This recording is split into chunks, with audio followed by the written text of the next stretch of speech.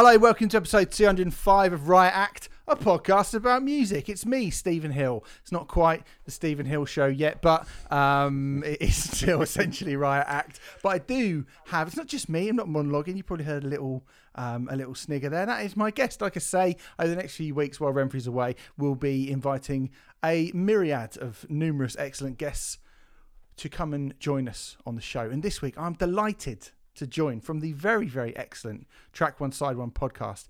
It's Gaz Jones. Hello, Gaz. Hello, Steve. You all right, mate? I'm really good, mate. Thanks for coming on the show. Nice to have you here. My absolute pleasure. This is an absolute treat for me. I've been a huge fan of yours for crazy amount of years. All going come on, Paul did this. I know he did. I know he Let's did. not do it every week. I'm sorry, mate. I'm not just. People are going to think that I'm just inviting people on to go. Got to say nice stuff about me before we start. But anyway, sorry, mate. Go on. Carry on. I'm sorry. You're one of the main reasons why I finally got off my arse and started my own podcast last year, and it's a real thrill, a treat, and an honour to be chatting to you again. Because obviously you were a fantastic guest a couple of months back on the podcast, and it's lovely to be chatting to you again. So here we are. You're here solely on the strength of how enthusiastic you were about Buffalo Stance. Oh, mate, I'll take that any day of the week. Definitely. Well, we'll talk about your podcast a little bit. We should just say before we go any further, on this week's show, we're going to be talking about some excellent new music. A very, very strong week for new music. Russian Circles, the Spielbergs, Danger Mouse and Black Thought, and the Interrupters. Plus, you may have heard, everyone's been incredibly reasonable about it, but you may have heard that there's been a couple of cancellations for the Reading and Leeds Festival, which is coming up in a week or so's time. I'm actually going to be going to Reading this year, so we're going to be kind of previewing the festival. As Gaz, you have a bit of a kind of long-standing relationship with Reading, much as I do. That's right, isn't it? Certainly do. It was, one of the many highlights of the 90s. So, one of many highlights. Can we talk about the 90s, please? Why not? We probably will talk about the 90s quite a lot, because we're going to be talking about the festival, how it's changed, and we're going to be talking about some of our own personal experiences and favourite moments from the festival. And speaking of festivals, I'll just segue nicely into our sponsors there, which is happening. If you are listening to this, chances are you aren't going, or you've got up very early to listen to this podcast. But Arctangent is happening. I believe it's sold out now, but still go to arctangent.co.uk/tickets and you can probably get a ticket.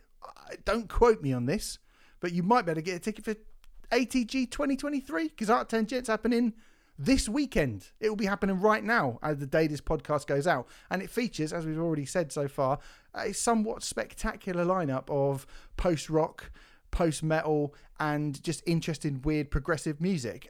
Gaz, you ever been to Arctangent before? You got thoughts on it as a festival? I've never been. I've always wanted to go. You probably more as a result of the hard sell you've been doing over the last 6 months or so on the pod. Very hard sell. You've done a fantastic job, mate. It sounds bloody great. I must admit, and the lineup this year is ridiculous. I'm assuming no one's pulled out like today. Not that I'm aware right. of. No, they haven't been replaced with, I don't know, fucking Top Loader or something. Hey, steady on. You're jumping the gun on the old feature at this point. No, nobody has pulled out. There's been no outrage about the Arctangent lineup. Everybody who's going, I believe, is incredibly happy with the lineup. So yeah. Opeth, Tesseract, and Co. Well, anyway, do you know what? The lineup's happening right now. So as you listen to this podcast, no point me going through what we already have gone through a lot, which is a great lineup. But just want to say, let's hope it all goes really well, and look forward to seeing you in 2023. Get money off your ticket with the code RIOTACTG. It might be a code for 2023. Who knows who they're going to announce? I mean, we were talking about Russian Circles in a bit. I tell you, there's chat about Botch maybe getting back together. Shit, around, isn't there? Really? Yeah, I know. That'd be unbelievable. Imagine that at 80. That would be fucking brilliant. Also, I'm going to give a little shout out to our Patreon page, patreon.com/RightActPodcast, because you can basically sign up for free over there at the moment. You don't have to pay any money at all. You can sign up for an amount, but you won't be charged that amount. So if you want to sign up for the £5 amount, you've got classic albums from the likes of me and Renfrey talking about Guns N' Roses, Pink Floyd, the Beatles, Weezer, Pixies, Depeche Mode, Nick Cave, Opeth, Gallows, Jane's Addiction, System of a Down, Foo Fighters, Beastie Boys, Muse, Queens of Stone Age, Cave In, Blur, Joy Division, Soundgarden, Benfast 5, Gojira, Special, Smashing Pumpkins, Typo Negative, PJ Harvey, Meshuggah, Block Party, Pearl Jam, loads and loads and loads of stuff over there. You can sign up because at the moment nothing's really going out on there, so fill your boots. And a few of you, I have to say, have been very, very nice in saying that you will continue your payment anyway. Really, that is unnecessary, because if I'm not giving you any content for your money, then I don't deserve the money, is the way I look at it, really. So that's what's happening. I refuse to take your money. I don't know if you've ever listened to any of our specials, Gaz. I certainly have, mate.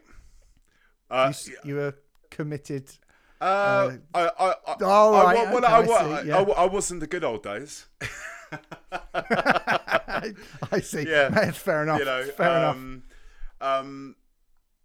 But yeah, it's interesting what you say there about like people not getting charged, because I actually went on there today, because I remember you saying on last week's pod that it was all going to be kind of free now. It's kind of the anti Bob Geldof. Don't give me your fucking money. Yes, exactly that. Yeah. And well, obviously I went on there and it still had like the the £1 tier and the £5 tier, and I was like, oh okay. And I was going to ask you about that today, but obviously, like you said, you won't get charged. Doorstepping me. Like Roger Cook. Yeah. You're doorstepping me on my own I'm more like Danny Baker, mate. Right, the old doorstep challenge. Fucking hell, this is going to be this is going to be so fucking niche. I love it. If you are under the age of 32, see you later. Bye-bye. Right, there's a few things that we should talk about. Obviously, the big one is Rage Against the Machine at Reading. We're going to talk about that and focus on that a little bit more in a little bit. So we're going to leave that. One thing I wanted to talk about, I shared this with you the other day, and we were both quite as enthusiastic and delighted with the picture that we saw, both of us. Depeche Mode, or the members of Depeche Mode, Martin Gore and Dave Gahan, have recently shared a Instagram pic of the two of them working together in the studio that says, finding stability in what we know and love and focusing on what gives us life, meaning and purpose. This comes only a few months after the very sad passing of Andy Fletcher. Anyone who listens to the podcast on a regular basis knows how much I fucking adore Depeche Mode. I know from being on your podcast and talking about Depeche Mode, you are a massive Depeche Mode fan as well. What's your thoughts on kind of what's happened with Andy and the aftermath, and what you'd like to happen, and what you kind of felt in seeing this picture? I mean, the picture gave me quite a bit of joy. Obviously it's that wonderful thing of finding solace in the thing that you love. Insert band here that's had to go through, horrendous tragedy. Yeah. I think it's great. Obviously, Depeche Mode are in that kind of top tier of bands where there's nothing left to prove. They're doing it for the love of music, and from a selfish point of view, I think it's great, because the last album they did, was it called Spirit? Was it Spirit? Yes. About 3-4 years ago, something like that. Mm-hmm. Fucking great. It was the best thing they've done in a while, I think. And I'd love to hear what they do next. Be kind of a celebration of Fletcher's life, and maybe as a kind of tribute to him, like a la Back in Black or something like that. Would be great. But obviously he was such an integral part of the band and the sounds. Could you see it going on any further than one last dance around the block? I don't know. But... Well, I think you've quite succinctly summed up something about Depeche Mode in that first sentence, which is they really don't have anything left to prove. No, they don't. I mean, kind of Spirit, and I mean, Where's the Revolution, was that single from that was fucking fantastic. And I think Depeche Mode work really well when they've got a little bit of something to push against. I think Spirit, there was that dude from that alt-right dude who said Depeche Mode are the spiritual band of the alt-right, and he said that, and I think they made an album as if to go. I think Dave Gahan called him a cunt. I can't remember what the guy's name, Richard. Rightfully so, calling him a cunt. Yes, he's a proper cunt as well. And so they made that album in, just on the like almost as a fuck you to this guy, and it's just one kind of throwaway little thing. So I think between them, when they get the bit between their teeth, Depeche Mode, I think that's when they're at their best. Yeah, definitely. And I would love to hear a kind of ultra style sorrowed lament and tribute towards Andy Fletcher, But I think for me, most importantly, it kind of denotes that we're going to get Depeche Mode live shows. And I think that, I mean, again, having seen The Prodigy a couple of times recently without Keith, I think it's sort of a similar thing where, you know, I said it during the review, as long as Liam Howlett is there, The Prodigy can continue. Yeah, they can, but Keith Flint is such an integral kind of centerpiece of the band. He's the person you looked at on, say, who was the kind of person that everyone knew what Keith Flint looked like in the Firestarter video. Yeah. I mean, obviously, I know that Fletcher was sort of like an integral part to Depeche Mode, but, you know, it's not the same. You know, you're still looking at Dave Gahan, you know, live. Always, always, one of the most magnetic frontman you could ever wish to think of. But yeah, like you say, I mean, Depeche Mode are on that list of bands that I haven't seen that I would love to see, and I know people that have seen them and they said it was biblical, especially like back in the 90s and stuff. And if they do, and I'm sure they will tour. They can't not tour. No. And I'll be there front and center because this may be it. This will probably be the final time, you know. And it's probably. Well, I don't know if it would be the final time, but I think when these tours come around, when bands lose someone. I mean, that was the point of going to see the Prodigy twice. I was like, Prodigy don't strike me as a band who will go, we're going to kind of lean on this grief for too long. It is just like, let's celebrate his life and then we move on as a band. And I feel that Depeche Mode will probably do something similar to that. Do you know what I mean? Yeah. I don't think they'll continue to kind of bring it up again. A bit like Slayer. Slayer's tribute to Jeff Hanneman was very, very small when he died, and then it was just sort of never mentioned again. And that's what just how some bands deal with stuff. But I think it will be a special bunch of shows. Those first shows when they come back. I think definitely. They will. I can definitely see them. I mean, how rad would it be to have, I don't know, Depeche Mode doing the Legends slot at Glastonbury next year? Do you know what I mean? Or something like that. Or even fucking headlining it. They're big enough to they're big enough to headline Glastonbury. That would be fucking incredible, I think. Yeah. Yeah, I mean, they are one of the few kind of true legendary bands of a certain stature from that era who haven't headlined Glastonbury. So I think that's a fucking great shout. A great shout. And they're definitely big enough. I mean, they're doing arenas all over the planet. Like, they're big enough, definitely. So, yes, I mean, it's an odd one, but Depeche Mode back in the studio and seeing those two guys continue to work, that does make me happy. And same. I mean, yeah, mate, I'll be next to you down the front, damn right, screaming my head off and crying at the same time, just losing control of every bodily function. Absolutely, that is what I want to do. Anyway, before we go any further, we'll talk about some albums in a second. But Gaz, let's talk about your podcast. All right, mate. So it's called Track One Side One. Give the people a little bit of a kind of a sell on what you do, who you've had on it, what the kind of genesis of it is, what you put it together for, how it's been going. Just a little sort of promo package, if you like. Well, when would it have been? Like, I mean, I've always been an absolute nerd, music obsessive. I was always kind of like obsessed with lists and countdowns, even from being much younger than I am now, because I'm an old git. But the kind of genesis, I think, came from when I went to the cinema to see High Fidelity when was that? 2000, 2001?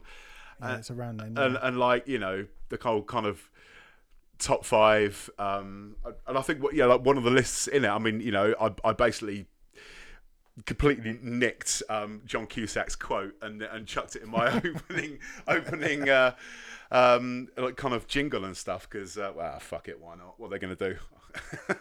And it's, you know, one of the lists he did is top five track one side one, like album opening tracks, and I always thought that was quite an interesting list because it's not about your favourite bands, it's not about your favourite albums, it's about what makes a great opening track. Sometimes an all-time classic opening track can be on a really shit album, but that opening track is so fucking unbelievable, and that's what it's all about. And in many ways, as the podcast has kind of progressed, I've done about nearly 40 episodes now. It's more about the kind of stories behind how they discovered this band and all this kind of stuff. And in regards to like people I've had on, I had Gizbutt from the Prodigy, or ex-Prodigy, present Janus Stark. I've had Andy Cairns from the greatest band of all time, Therapy. That would be the one. Yeah. Right. Yeah. I tried so hard to hold my shit together. Thank fuck it wasn't a video chat. It was only audio. Which I was really glad about. Because Andy so is nice. fucking lovely, and like he was set up by a good friend of mine, and he like a few weeks later he was down at what's the festival in Wales? Steelhouse Festival, one of those. Yeah. Like rock festivals, and he was down there interviewing Therapy, and he texted me going, "Oh, Andy Cairns was just saying how much of a lovely guy you are and how glad he was to be in your podcast." I'm like, "What the fuck? This is mad. This is the guy that wrote fucking Scream Major. I'm nothing to him. What the hell,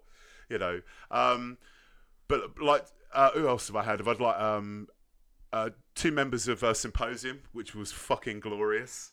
Especially like I had Wojciech, the bassist, last year on season 1, and then this year had Ross Cummins, the singer, and we kind of timed the release of the podcast for the day that they said they were getting back together, which was because they are, aren't they? They've got back together. Mate, fuck me, literally everybody. I gets know, back together, even don't they? Symposium, and like I went down to like the Q&A that they did down at I don't know, some hipster brewery place in Shoreditch.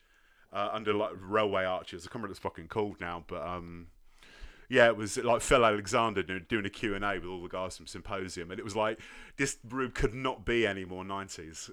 It was fucking wonderful. It was lovely, and like Ross is an absolute sweetheart, and like future episodes we've got talking about niche 90s bands. We've got Richard from Midget. Hey! Wow, fucking me! I've not thought about Midget for fucking. Well, I don't even know if I thought about him in the 90s that much, to be perfectly honest. But Jesus, yeah, Midget. Yeah, because Richard plays guitar in Janus Stark now with Giz. They're a good band, by the way. Janus Stark, who, again, young people, sorry about this. Yeah. But Janus Stark are actually, that one album they put out on Earache back in the day. Great cigar adventure. Great cigar adventure, yeah. The cigar one. They've just released their third album, and it's fucking great. It's really good. It's really fucking good. Who saw that coming? I know, mate. Again, another band I hadn't thought about for a very, very long time, but that's cool, man. Yeah, man. It's I had the drummer from Curb Dog, basically loads of 90s guests. If you're in your kind of early to mid 40s, you'll find some good shit in there. So I'm on, I'm on all Instagram and Twitter and all that. Wherever you get your pods, to search for Track One Side One podcast, and enjoy. It's good, and I very much enjoyed getting on there. I think I said at the time, you were like, how hard was it to pick your tracks? Yeah. And I just picked the first 5 things that came into my head, to be honest. I'm sorry about that if I didn't really. No, it was great. It was great because you picked fucking Buffalo Stance, and I lost my shit when you picked. I was like, oh my God, thank you. Yeah. So that was going to be one of mine.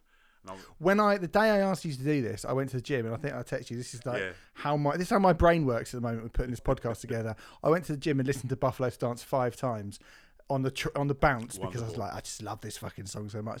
And then I just sort of texted you and went, just come on the podcast. And it was purely because I was like, who else will I be able to mention this song to in a week's time? And you're the man. You're the man. You're the man, Gaz. Anyway, so I can thoroughly recommend the podcast. It is very good. Track One Side One. Maybe start with my episode. Yeah, why not? Like. Why not? Why not? Why not? Indeed. Yeah, definitely start with my. Never get a failure to big yourself up while you're doing these things. Damn right. You've got to self promote as well. All right, let's talk before we get onto the whole kind of Reading fandango. Let's talk about a couple of records that have been coming out and are about to come out, or have just come out today. If you're listening to this podcast, the day it comes out. I'm going to start with Russian Circles. So, Gnosis. Is it called? It's Gnosis, but I think it's pronounced Gnosis. Gnosis is the 8th studio album from the Chicago post-metal band, the follow-up to 2019's Blood Year, which Renfrew and I actually did review on the show a couple of years ago when it came out. I thought it was pretty good, but I have to say it was nothing that I felt was really, truly special. And I'm going to sort of fess up that I am at best, kind of casual fan of Russian Circles, really. I think they're cool, and they have Brian Cook, formerly of the aforementioned Botch and These Arms Are Snakes, in the band, formerly or currently of These Arms Are Snakes, I guess. Yeah. Yeah, because they're back together as well. And I always thought that they were cool, but in terms of the stuff that Brian Cook has done, I would say it's kind of not my favourite stuff of his, purely because of the genre that it exists in. And I did think that 9 albums in, I wouldn't really be too excited by a new Russian Circles album. But we'll get to the part in a minute. Gaz, Russian Circles, what's your relationship with them? You a fan? Yeah, I mean, I kind of discovered them, I don't know, but about 10, 15, no, probably not that one, maybe like 10, 12 years ago. The drummer in the band I was in, we were very much kind of like sort of sludgy, kind of post-rocky kind of stuff. And you knew I love like ISIS and Botch and stuff like this, a bit of Converge and stuff. And he was like, "Oh, have you heard of Russian Circles?" I was like, "Nah." He was like, "Dude, check them out." He sent me like a load of YouTube links of like these gigs they were doing in the street somewhere in Chicago or something. I was like, "Man, this is incredible." He was like, "Yeah, check out the album Geneva," and it fucking floored me. Absolutely floored me. Recently, I mean, I don't know. I mean, it kind of goes with the whole kind of instrumental post-rock scene in general, really, for me.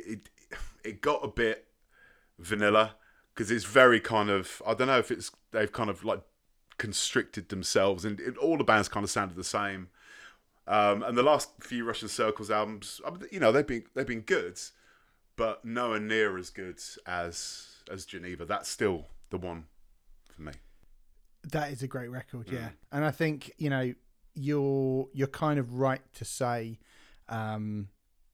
it's something that I feel and have felt for a while, really, that kind of that scene of this sort of post-metal, particularly post-instrumental post-metal stuff. I think it's hard to do anything too unique with it at this point. Like, it's really hard to do anything that, you know, hasn't been done a lot, and a lot of them do tend, I think it does, they get fairly identical. Saying that, I actually really like Guidance in 2016. Yeah. Maybe it's because I hadn't listened to the 2 previous ones.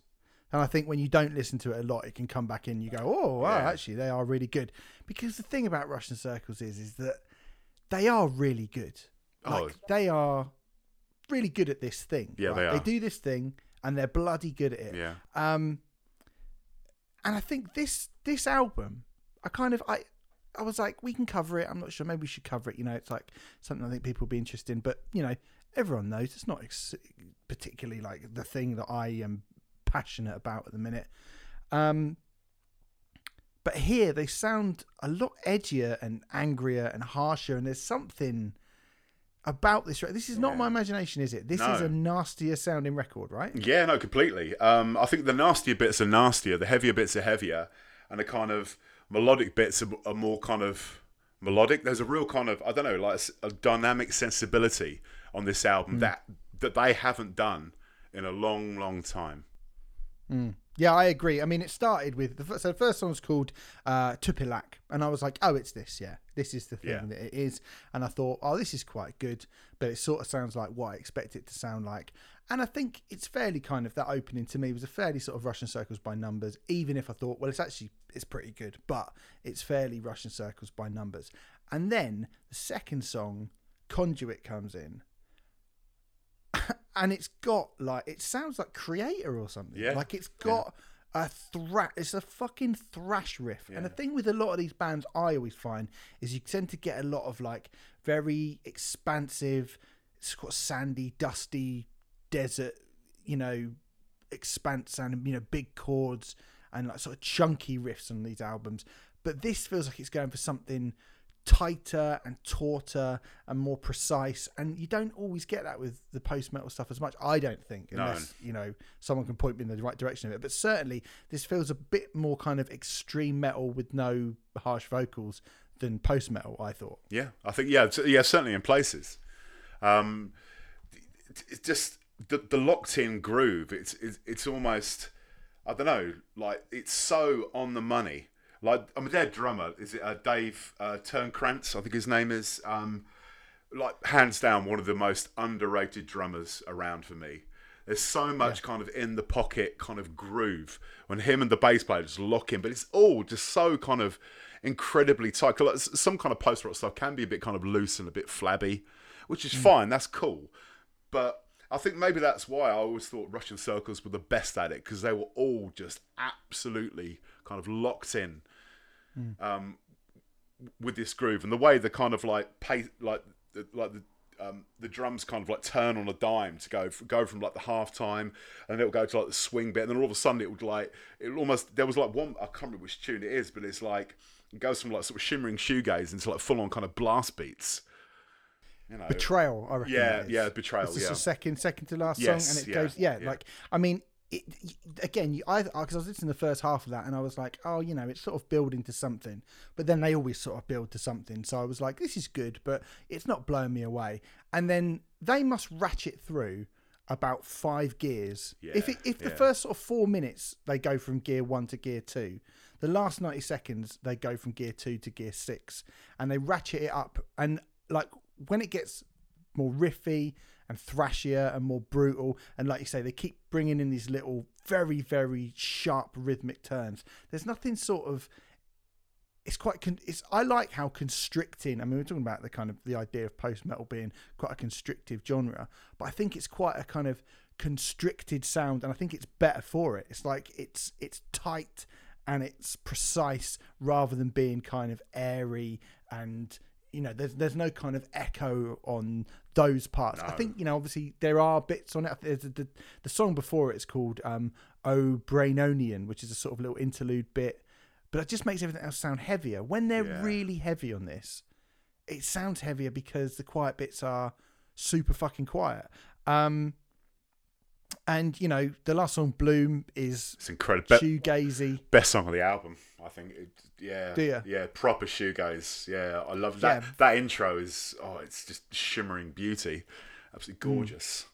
Yeah, very, very good. Like very ethereal, and I think by making the heavy bits so, I mean, you said it.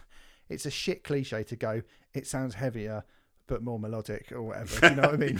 Like, it's the worst thing you can say about anything. But I think in this particular instance, because the heavy bits they're not just like crush, like there's different types of heavy in there.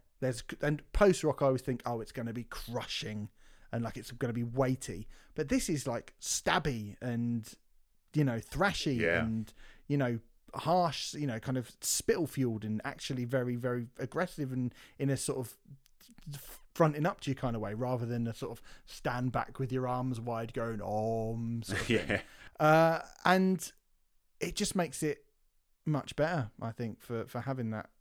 I think this is surprisingly good, this record. I mean, I went on a bit of a journey with it. On first listen, I was like, it's all right.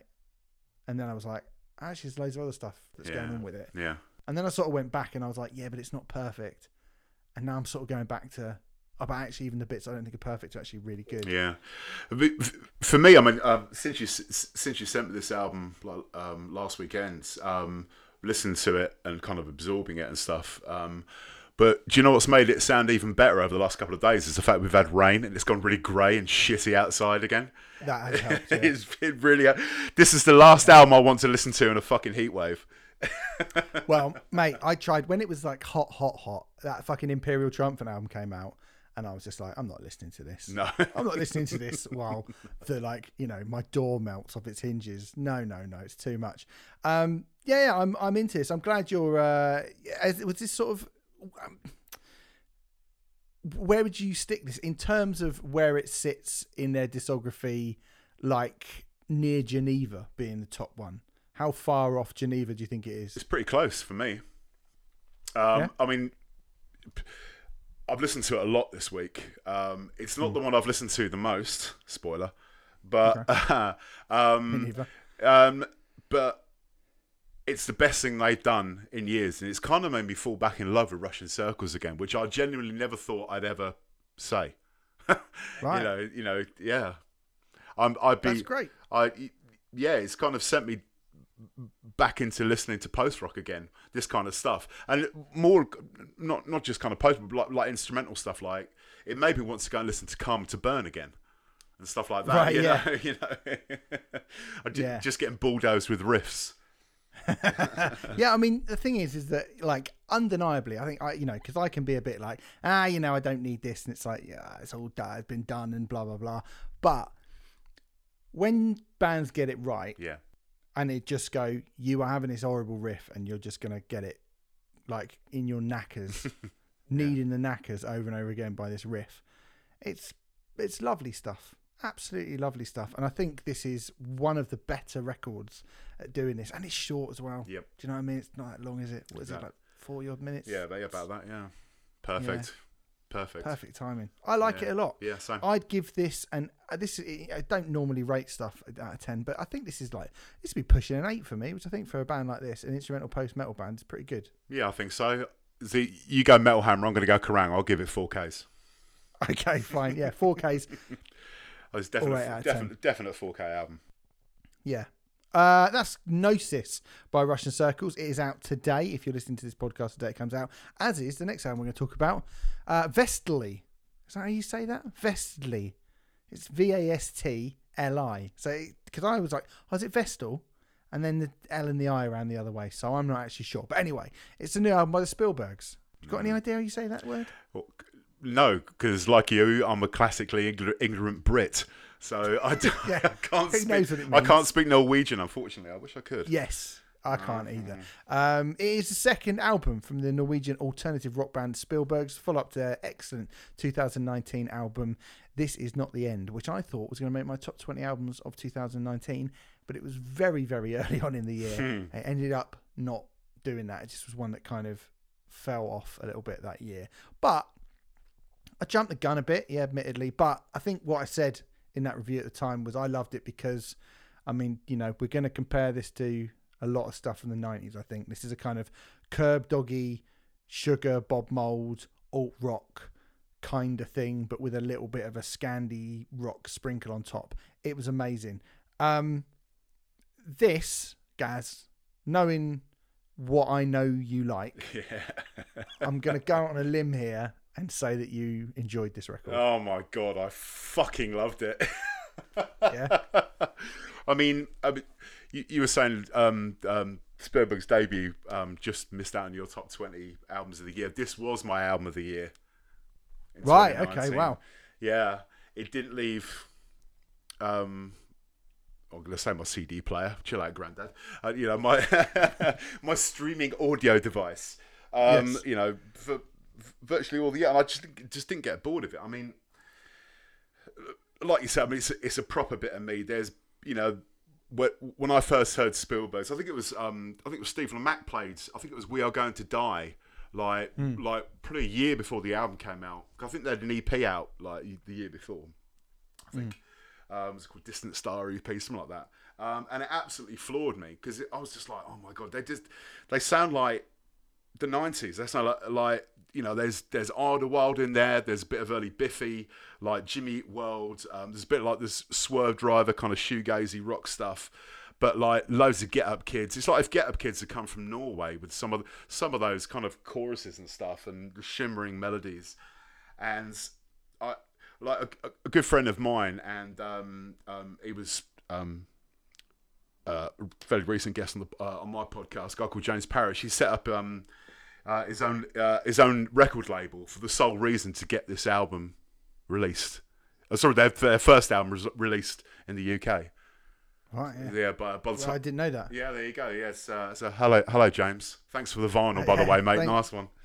Yeah, well, thanks for. I'm assuming mine got lost in the post, James, but that's really fine. But yeah, look, I mean, you're spot on, and it's funny that actually there's stuff on here that you've just mentioned, like the Get Up Kids, like Jimmy Eat World, like Biffy Clyro, that I think might not like be completely obvious at first on first listen. You'd go, oh, it's more like kind of Nirvana-y or Sonic Youth-y kind of, or like Sugar and that kind of stuff.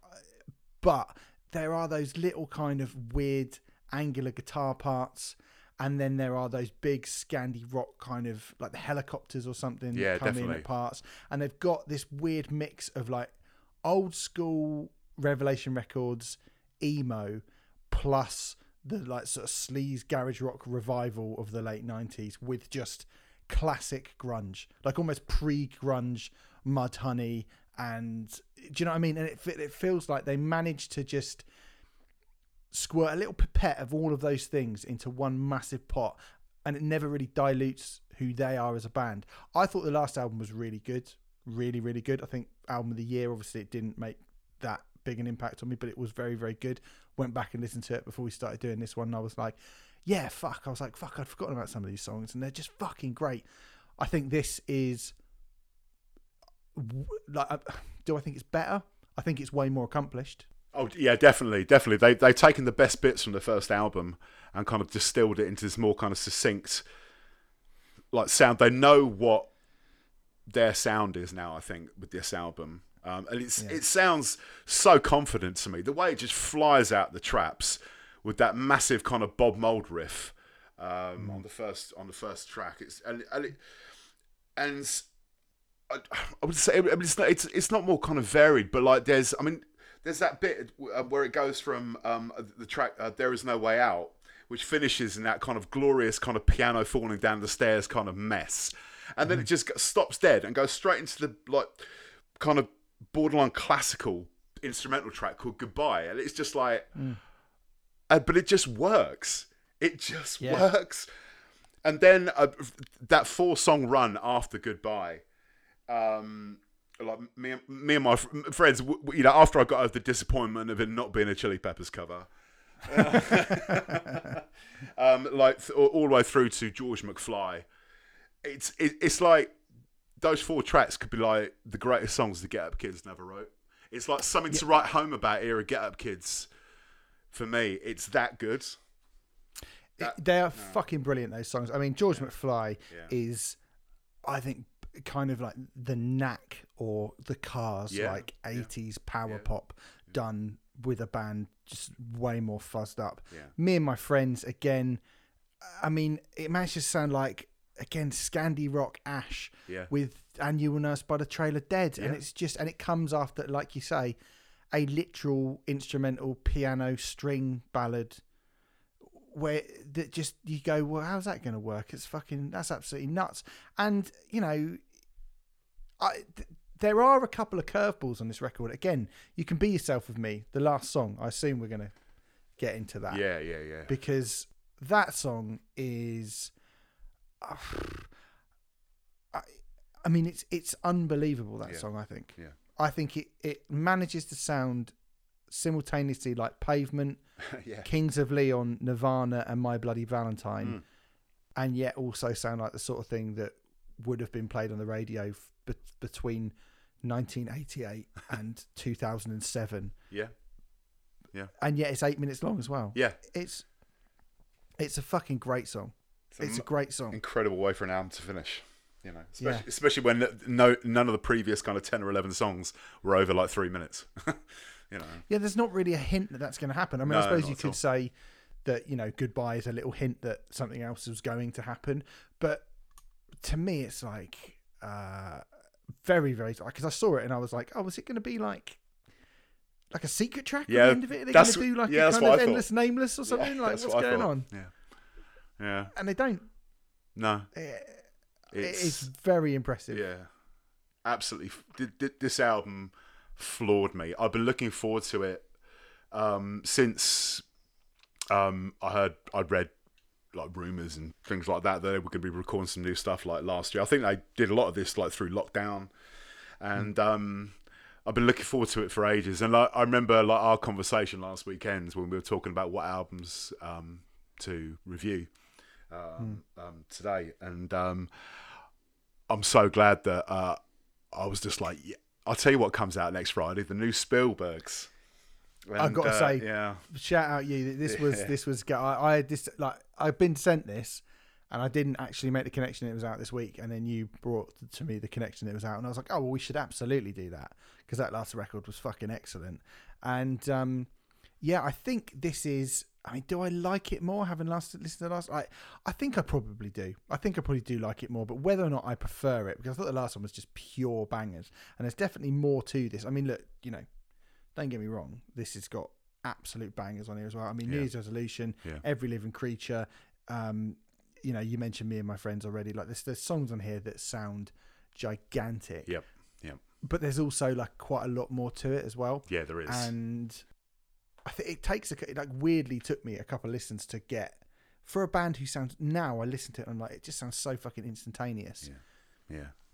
But it did take me a couple of listens just to be able to go, God, there's a lot going on here, isn't there? There's a lot of different shit.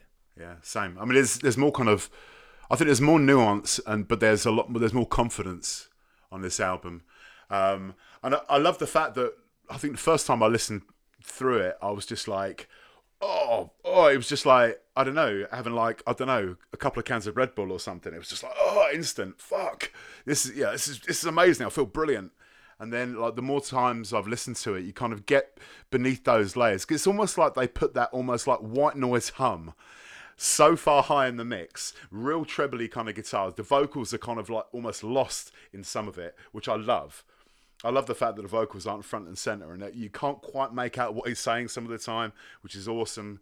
But each kind of like subsequent listen, you kind of sort of peel away the layers and you just hear just sun-kissed melodies and perfect summer indie rock tunes for me. And I'm not sure what's going to beat this. Well, it's certainly like instant top 3 album of the year for me already. Really? Yeah, and I'm you know, I think it's still going to be pretty damn high come the end of the year because I fucking adore this band. Yeah, they are great. They are really great. I mean, I was like, how the fuck did I not pay more attention to the fact that this record's coming out? And I feel like a dick because, I mean, thank God you're on this week, to be honest, mate, because if you weren't, you might have passed me by. Yeah. And I was like, I fucking love their last album. And then just sort of forgot about it all. But then, you know, like, yeah, this is really good. I mean, this is really good. If you're one of the people who, you know, if you're from the kind of school of 90s alt rock bands that we mentioned and you love that, great. I think if you like to Get Up Kids all the way up to Menzingers and Hold Steady, I think you'll fucking have a lovely time. Yeah, even bands like the Hotelier maybe is a little bit the Hotelier, you know, like I mean, you mentioned Biffy and Jimmy Eat World. I think even if you like the kind of Biffys and Jimmy Eat Worlds and stuff like that of that world, then you will enjoy this band as well. I'd even go as far as to be like, you know, if you like shit like, I mean, who likes the Datsuns now? I'm not sure, but I do. I do. I really like the first album. I do as well. Yeah, I saw them in a little pub in Cambridge about 20 years ago. They were fucking amazing. They were a fucking good live band. That band. They were, yeah. But there was, I mean, you know, anyway, insert garage rock. You know, hipstery garage rock band here. Do you know what I mean? Like if you like them, you'll probably like that as well. This is just a very, very good album. Undeniably a good record. When songs like this are done well and written well, it's a beautiful thing. So yeah, potential album of the year for you, is it? Definitely. Nice. Definitely. All right, it's called Vestly, I think, and it's by the Spielbergs. It's out now. That's right? I'll take that, mate. I'd rather you say it than me. Yeah, I think that's what it's called. Also, this came out last week, but I definitely wanted to do it. Danger Mouse and Black Thought, Cheat Codes, a collaboration between the superstar producer Danger Mouse and the Philadelphian rap legend and founder member of The Roots, Black Thought. So, just on paper alone, this is really fucking exciting, isn't it? Yeah. Like you were saying that Spielberg's kind of passed you by, this kind of passed me by. Until you said about it, and I was like, "Oh my god, of course!" Yes. Yeah. Well, I didn't listen to it the day it came out, and I should say, shout out Sam Slight, who's on the show last month. Texted me, and he was like, "Have you listened to this yet?" And I was like, "Oh shit, no, I haven't." And he was like, "You got to get on this right away." And I was like, "Oh yeah, of course." And then I did, and immediately I was like, "Well, like for me, I was like, we have to fucking review this." Just for a little background, apparently, one of Danger Mouse's best friends stole "Do You Want More" by The Roots in 1995 for him, and he loved it so much that it made him wanted to get into music. And now here he is with a long-awaited collaboration, which has been like over a decade in the longer than that, I think. Yeah, I think maybe even longer. I think it is. I think it's like 2009 or something. They've been talking about it. Yeah, something like that. I think the fact that The Roots became Jimmy Fallon's band. Like in-house band, help, put the kibosh on there for a little bit. But I mean, this is a collaboration with someone's hero, so I think already you're going to go, well, there's going to be a lot of love shown to, there's a lot of mutual appreciation between the two of them. And if you also add in the mad selection of contributors from like Raekwon, Run the Jewels, Michael Kiwanuka, MF Doom, just to mention a few, like, damn, this is just on paper. Before I even press play, I was like, fucking hell, surely this is going to be good. And I mean, I absolutely love this. I just absolutely fucking love this record so much. It's incredible. It's just the most beautiful, lovely, old school love letter to kind of classic hip hop and soul. As soon as the first track sometimes comes in, it just sounds glorious. Those old soul samples kind of reimagined by Danger Mouse, and when you get an MC who is just so kind of dexterous, and the way that Black Thought's words just seem to effortlessly kind of flow out of him, you listen to it, it's like you go, fucking, this is like a kind of like a beautiful painting or something. I don't want to touch it. Do you know what I mean? It just feels so like so much love and care and attention. Just, it almost feels fragile how kind of perfect it is to me. Do you know what I mean? Could you call it like dad rap? I mean, it's so kind of yeah.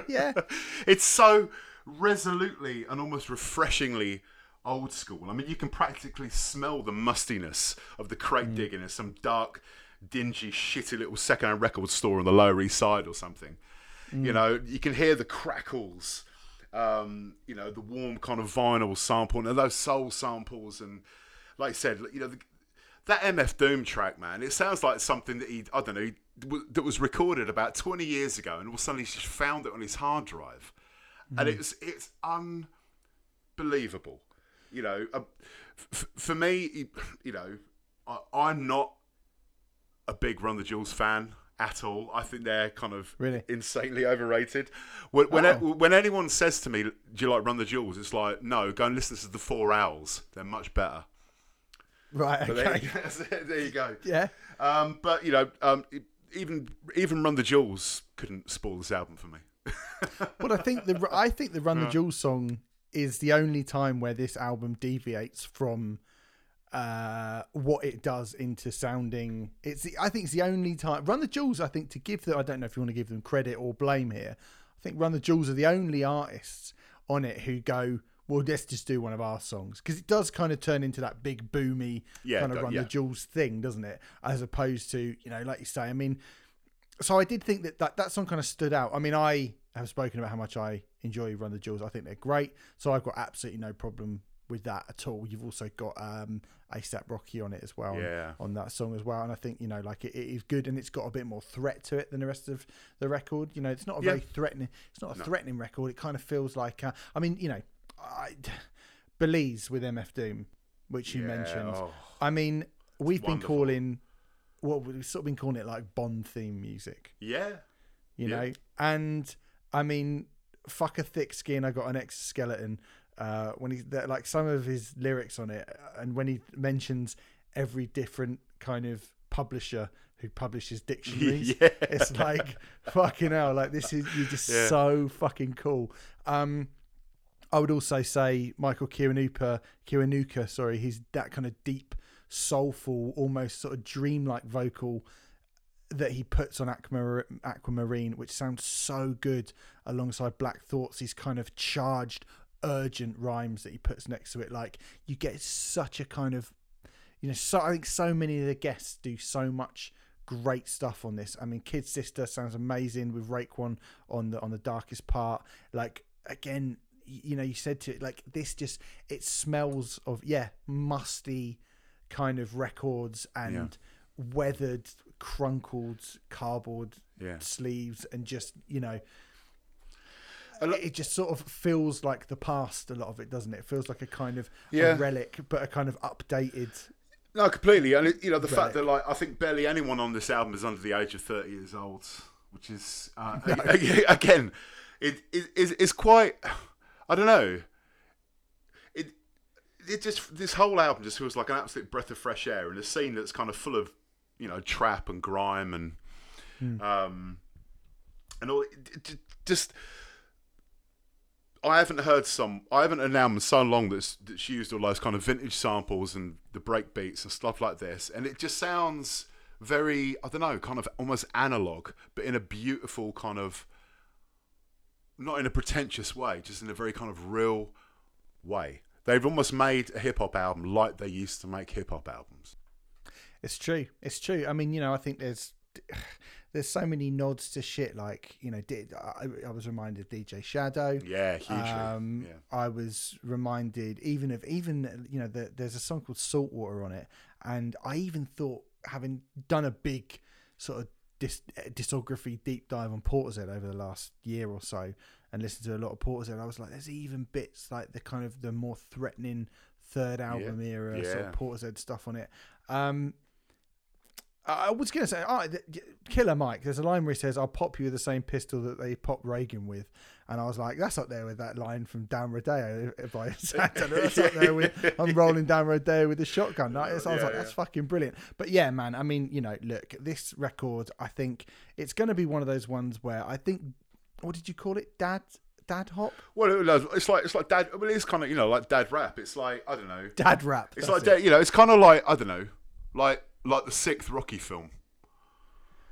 You know what I mean? Yeah. If you want, if you want a bit of a shit metaphor, but someone kind of like, incredibly like almost resolutely old school. Comes back into this changed world, and it had no right to be as good as that film was. Yeah, it's true. And it was almost refreshingly so. I agree. I mean, I put this on, and I tell you, after I put it on, and I sent it to you, and I was like, I think, knowing sort of when we were talking about like 80s hip hop and whatnot on your podcast before, I was like, I think you'll really like this. And again, Merlin, who, the former editor of Metal Hammer, I was like, Merl, you've got to listen to this. You'll love this. He'd fucking love it. And he was like, I'll put it on. And he put it on. He was just like, I fucking love this. And I think if you are into, that, if you grew up in that era and the first time you heard hip hop was that thing, and you kind of, you're right, this is the one when kind of rock fans go, well, hip hop's no good anymore, or people people like bemoan the kind of, he's got his hand I'll up. put my hand up here, mate. I've done it, but it's so refreshing to kind of hear something like completely out of the blue. Don't get me wrong, my girlfriend's played me some incredible trap stuff, some incredible grime stuff. There's some amazing stuff out there, more punk rock than anything that kind of classes itself as punk rock these days.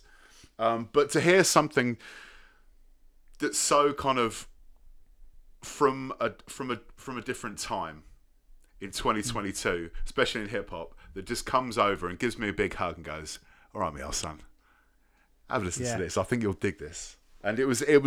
I've had the best time listening to this album this past week. It's been wonderful. Yeah, I mean, does it do anything particularly new? Not necessarily. No, it's got an absolutely fucking awesome MC. Yeah. It's got a brilliant producer. Yeah. They are, like you say, they are pulling out really amazing samples and doing cool as fuck stuff with it. All the guests sound great. I'm so in on this. Yeah, same. Yeah. Good. Yeah. Wonderful. Good. There you go. Cheat Codes by Danger Mouse and Black Thought. That came out last week. And the week before that, we could have maybe done it last week. We didn't get around to it. I wanted to do this because, again, I think this album's really good. In the Wild by the Interrupters, the fourth album from the, are we going to call them Ska Revivalists? Yeah, for better or for worse, yeah. I think we have to, don't we? The Ska Revivalists, the follow-up to 2018's very good Fight the Good Fight. 4 albums in for the Interrupters. I think all 3 prior to this record have been very, very good. Gaz, you and I, again, mentioned in your podcast, waxed lyrical about Rancid when I came on your show. Certainly so did. I'm wondering if you feel the same way about this band as I do. I mean, you know what? If I was 18 right? And I was a regular at Slam Dunk. They'd probably be my favourite band. Yeah. You know, I mean, you know, yes, it's a complete kind of riff on Brody Dahl, but what a fucking set of pipes. And I mean, Raised by Wolves, I think, is a classic. I think that's a wonderful kind of rock club banger. I mean, it's a perfect kind of summer album. You know, makes me want to drink, you know, questionable white cider and play football in the park. You know, jumpers for goalposts and all that shit. It ticks all the boxes. You know, you got the ska rhythms, you got the fist pumping choruses, you got the rancid kind of pilfering. I think the production. I think if it had a more kind of gnarly production, I think I'd like it more. I see. Yeah. You well, know. I mean, I think that's a fair shout. I mean, what I would say I'm not the Interrupters defence lawyer, but if I was the Interrupters defence lawyer, to that I would say, well, look, we certainly are still rougher and more ready than what most skate stroke ska stroke pop punk sounds today. Yeah, completely. And we're also playing Brixton Academy at this point. Exactly. So fair fucks to them, man. That's fair cool. fucking play to the Interrupters, who Definitely. at this point, are going to headline Brixton Academy. This music is not cool anymore. Right? It's not. Really not cool. It's not. Right? It's not. It's all. It just reminded me of I remember meeting you like years ago at Slam Dunk, talking about Slam Dunk, and it was kind of fairly early on. I think we all watched. I can't remember the fucking band's called now. It was that like, little outdoor stage where it was like a pub car park. It was like the inner city sumo stage or whatever, and I had a little chat and stuff. And then I remember like mid-afternoon on the main stage, it was like fucking Goldfinger, Mad Caddies, and probably Real Big Fish. Big Fish, yeah. Definitely Zebrahead. Definitely Zebrahead. And I think it was about halfway through Mad Caddies set, right? I was a few beers in. I was like, this is all right. I'm having a good time. And you do that thing where you're kind of looking around the crowd and stuff. And I saw you, and we locked eyes and just started laughing. And we just like shook our heads. It's always stayed with me. It was like, what the fuck are we doing? Why are we here? But it was great. Oh, yeah, you do think that when you're at Slam Dunk sometimes, don't you? You do go, well, made questionable life choices here, but you like that stage in particular, you would have looked around at everyone else, and they're all going to be 36, 35, 36. There weren't a kid in sight. There was not a kid in sight. They're wearing like massive trousers. They've got like check scar belts or braces on, pork pie hat, some kind of Real Big Fish t-shirt on, or a red shirt and a black tie. And, that had its moment. That thing had its moment. It really fucking did. And that moment is way in the past. Like, it's way, way, way in the past now. So for the Interrupters to get to the point where they can headline Brixton Academy, it's mad. On their own. Like, let's be perfectly honest. Like, it's not like it's the Interrupters and there's a couple and the ska punk revival is happening. Yeah. That's not happening. It's not like, there's no kind of radio airplay. Obviously, the few magazines that are left in the shops, like Hammer, aren't going to really cover them. Do you know what I mean? No. Or classic rock, well, maybe, and an ironic kind of, well, probably not. Then, I mean, you'd know more than me. But like, I mean, if Kerrang was still on the shelves, then Rock Sound is Rock Sound still even a thing? I think Rock Sound's still a thing, yeah. But then again, I mean, even they even seem a bit. Because again, I'm just like, do kids like the Interrupters? I don't know. Yeah, but this is what I'm saying. It's just the fact they've got to Brixton level with like. On the strength of the songs, really. There's no hype there. There's no kind of magazines. There's no groundswell building up that hype through the press or media or anything. People are just, man, I'm fair play to them. I've got, it's nice when you get stories like that because they don't happen that often anymore. They certainly not in ska. They don't. No, they definitely don't. And I mean, look, like for me, yes. This is the most polished album the Interrupters have done, without any question whatsoever. I think they have got to look at the longevity of their career, so I absolutely understand why they have made what I consider to be, like, they sound like Rancid. Yes, they do. Of course they do. And I saw, like a mate of mine actually just tweeted, like every single song, they've only got 2 songs, the sort of Scary one and the boisterousy one, and they all sound like Rancid. And it's like, well, I think there's actually, particularly on this album, a little bit more to them than that. Yeah, there's a kind of 50s doo-wop song called My Heart about Amy's dog, Amy Interrupter. Yeah. And, that's genuinely quite a moving thing. They should have a dog put down in 2018, just as my cat's come in. Bonjour's just wandered in as I say that. Bonjour. Bonjour. And you did, and I listened to that, and when I found out it was about a dog being put down, it actually made me go, bonjour. And they write things about, they write really sort of super posy sounding songs, and they write them about Amy's life, and Amy has had a fucking really difficult time. She's come out of foster care, and she had like a very difficult upbringing, and she was suffered with anxiety and eating disorders and depression and all these things, and those sort of mental health struggles, they're all there on the in the lyrics. And if you think that makes it sound kind of maudlin or depressing or whatever, they're actually the kind of there's some fucking fist pumping bangers on here. You mentioned Raised by Wolves. What a tune. What an absolute tune. I think Anything Is Better is great. I mean, I think Jailbird sounds like Elvis Costello. Yeah, that's a good shout. And it's great. Let 'Em Go is a big fucking bouncy thing. You get the 2 guys, Alex and Greg from Hepcat, coming in on Lay Your Burdens Down, which is a pretty good attempt at doing a sort of ska in the way that ska, I think, probably should sound, as a slight ska purist.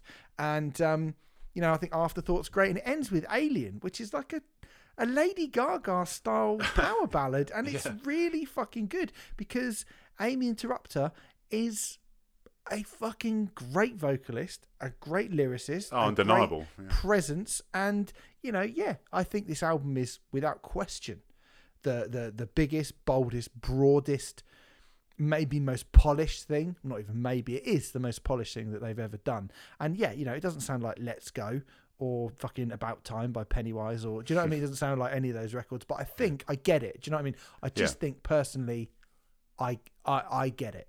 Yeah.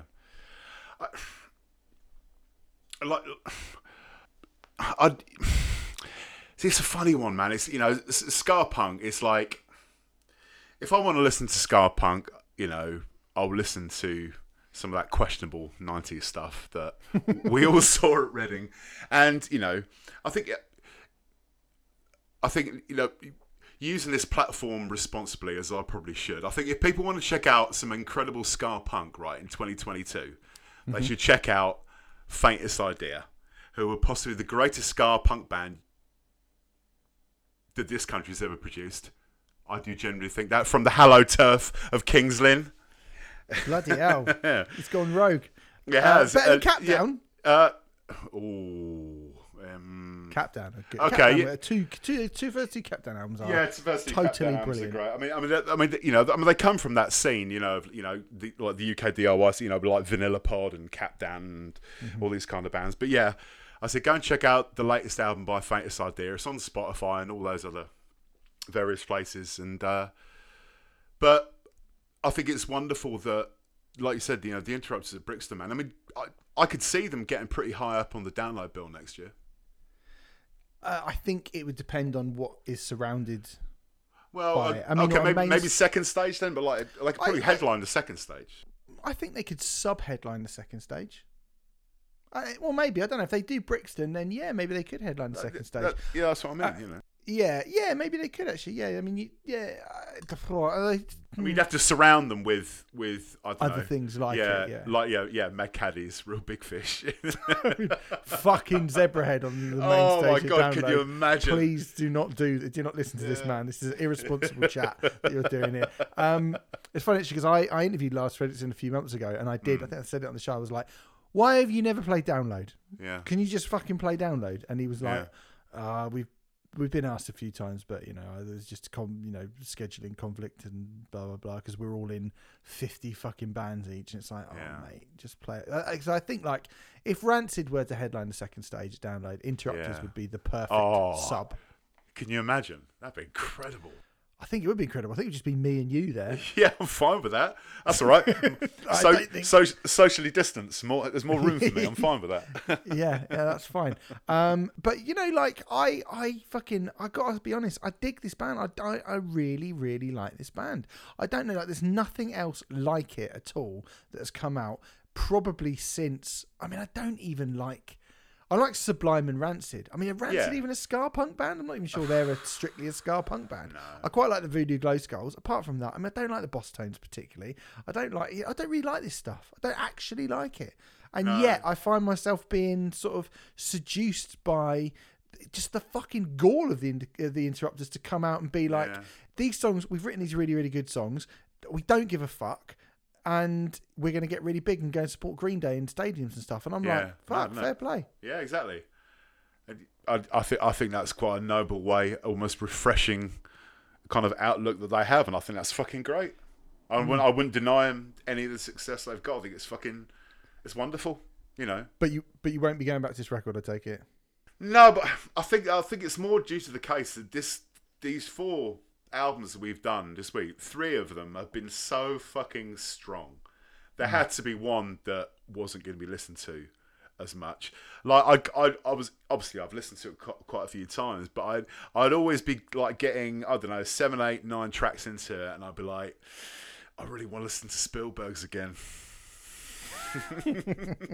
Or man. Yeah, I'll hold my hands up, mate.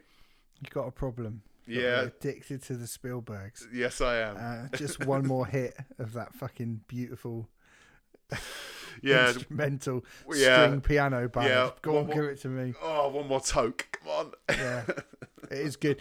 Look, for me, this is a good album. I mean, I think Say It Out Loud, the second album, which was the one where I discovered them, maybe because it felt really, really not even fresh, but I mean, again, I say that thing. It's like the White Stripes, When the White Stripes came out, and everyone's like, no one's ever done this before. And it's like, well, actually, lots of people have done this before. Lots and lots and lots and lots of people. They just haven't done it for 80 years. Yeah, but exactly. It so it felt kind of fresh in context. And I think they do still feel pretty fresh in context. But, I think, speaking as something of a purist, and I can't really say I'm a proper purist about this type of thing, really, because I just don't like it that much. But speaking as a kind of purist as such, it's not as good, but I do think it is really good, the new Interrupts album. I think there's enough on it that I fucking really dig to think that this will stay with me a little while. I think all 4 of these to be fair. I think there's something on everything. I think the 2 middle ones are the gold and the gold standards. Yeah. But I think even, Russian Circles, which is something I wouldn't normally be that fussed about, there's enough stuff on that, which is great. And there's certainly enough stuff on Interrupters that I will go back to. Yeah. It's been a strong week. That's what I was going to say. It's been a fucking strong week. It really has. Very strong. So there you go. In the Wild by the Interrupters is out now. Let's talk about the Reading Festival. Now, Rage Against the Machine have pulled out of the Reading Festival, and they have been replaced. It's Reading and Leeds, I should say. Sorry, it's Reading and Leeds. I was going to, So it was going to be Friday. Was going to be Rage and Leeds, Reading Sunday. They've been replaced with the 1975, and Gaz, people are not happy with that. People are not happy. Yeah, Twitter kind of melted, really. Yeah. Like a lot of very unhappy campers. It's like when you do your online shopping, and I don't know, you ordered a bunch of bananas and they didn't have any bananas, so they gave you I don't know, like an arsenic. Yeah. I was going to say a box of Oxo cubes, but yeah, arsenic's better. It's like I didn't order this. That's not what I signed up for. Can I have a refund, please? And they've gone, no, you can't. No. These Oxo cubes, stroke arsenic, are still one of your 5 a day. Exactly. So you really? Look, I have no huge beef with the 1975. I think Matey Boy's kind of exhausting. They've got some good songs, and I think considering I forgot how big they were.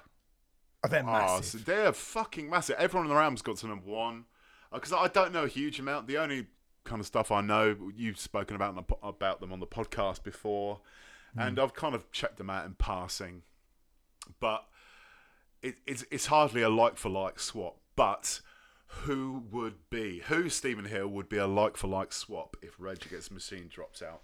The only band I can think of, realistically, who they could have got, who I think you could look at and go, that is a like-for-like swap, and they, like, whether or not they're available, who knows, but the only band I think they could have got is System of a Down.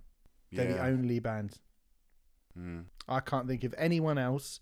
People have said Metallica. That is not the same thing. No. I mean, Biffy, but that's not the same thing. So. Biffy is not the same thing. Muse is not the same thing. No. Slipknot is not the same thing. System of a Down is sort of the same thing. I would have said Linkin Park. Were Linkin Park still together? Yeah. Would have been the same thing. Limp Bizkit? Actually, they're not big enough, though, are they, really? Well, I think no, but I think they could have brought a party set. Yeah, it's true. I think it's, Reading would have looked at that and been like, I don't think they're big enough. I mean, the only other one, I guess, actually, as well, the other one would have been The Prodigy. I kind of had my fingers crossed that maybe it would have been The Prodigy. Yeah. But, that's not happened. These things happen, and they've had to replace them with somebody. And I think the fact that they have arguably replaced them with a bigger band completely. Who, for the festival, for the entire weekend, I think the 1975 fit in way more than Rage Against the Machine do in terms of the bill overall. Yeah. So I don't think it's shit for the people who have bought a ticket just to see Rage Against the Machine. And I'm sure there's a fair few of them. But as we will go through now, we're kind of going to go through the Reading lineup as it is and see who is left to play, because I'm actually going to be going to this, so we'll do a sort of review in it in a couple of weeks. And I don't think it's a bad lineup overall. I mean, if we look, I should say Reading and Leeds. Sorry, I should say Reading and Leeds. There's two things. But anyway, the Reading and Leeds lineup on the first day. The first day, we're going to do it as Reading because I'm going to Reading. So, main stage on the first day, Dave, Polo G, Little Sims, Circa Waves, Griff, Black Honey, Frank Carter and the Rattlesnakes. For me, I'm going to say it straight away. I think everyone knows what I think about Dave. It was my album of the year last year. I think he's absolutely fucking brilliant. I cannot wait to see that. I was also equally as enthused by the Little Sims album. Yeah. That's a fucking no-brainer to me. Like, just for those two alone, Friday now stands out for me as the best day at the Reading Festival. Anyone else on that main stage that you would be interested in at all? No, not really. Frank Carter. No, not really. It's been a long time since I gave a fuck about anything he did. Little Sims, that's the one for me. I mean, that album was absolutely incredible. And then I'd love to see Dave because superstar. It'll be an unbelievable show. I guarantee it.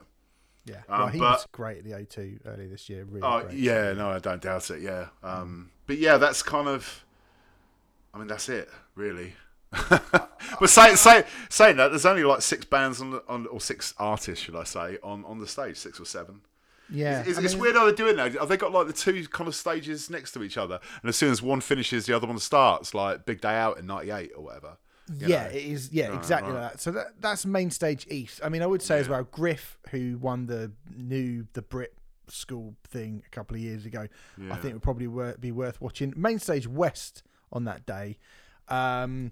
Megan Thee Stallion, Glass Animals, All Time Low, Joy Crooks, Wallows, Bono, $. I'm not sure if that's how you say it. I didn't even know. I didn't even know All Time Low was still fucking going. I had no idea. No, they stick out like a sore fucking thumb on that bill, don't they? They really do. They really do. I mean, Megan Thee Stallion, you'd watch someone who is that famous. Joy Crooks nominated for the Mercury. I would like to see that. I actually listened to that record. I thought it was pretty good. But overall, like, nothing on that stage, it gets me particularly like, oh, I must see that. I'm assuming that you're the same. Yeah. Yeah, I feel every inch the 44-year-old man that I am. I mean, I was saying to you like earlier this week, it was like every time I open up the Reading Festival lineup poster, I kind of age another like 15 years. Yeah. I just turn into another like angry old man, like shouts at cloud. I mean, going through the rest of the lineup on the sort of dance stage and the other stages as well, like Gorgon City, Pink Pantheress, Fever 333, As It Is, Tiger Club, Kid Capiche, Witch Fever, a lot of people have spoken about as well. There's not really a lot else that sort of jumps out at me, particularly on the Friday. So, maybe it's a good chance to watch a bunch of stuff that I've never heard of before, never seen before, don't know much about, discover some things. I think that's fine. Bring this on to the Saturday. Arctic Monkeys, Wolf Alice, Fontaines DC, the Lathams, Dayglow and the Sherlocks. That feels like it might have a slightly more of a kind of crossover potential for, old guitar-loving men like you and I, guys. Is that fair? Yeah, I think that's fair. I mean, Wolf Alice will steal the show. They'll be the best band on that stage that day, I think, by a fucking country mile. Like their set I watched on telly at Glastonbury. It was this year. It was fucking unbelievable. Arctic Monkeys, if they come out and don't fuck around and just do a greatest hits set, open with Bet You Look Good on the Dance Floor, then straight into like Brian Storm or something, it will just fucking go off. It will go off, be home run. But I don't think they'll do that. No, I'm pretty sure they won't do that. Unfortunately, Fontaines DC, I know you're a fan. Yeah, I am actually. I got my money is on Fontaines DC to be the standout band of that day, to be honest. Okay. Well, we'll rendezvous après Reading. Yes, we will. Yeah. Monge 2, Rodney. And over on the main stage west, you've got Bring Me the Horizon, D Block Europe, Enter Shikari, Poppy in Dwayne. Now, Bring Me, I think this is an interesting one because it's, again, Bring Me having another go at headlining a big thing like they did at All Points East a couple of years ago. It feels like they're kind of near the top of those bills. They're kind of inching ever closer to, potential download.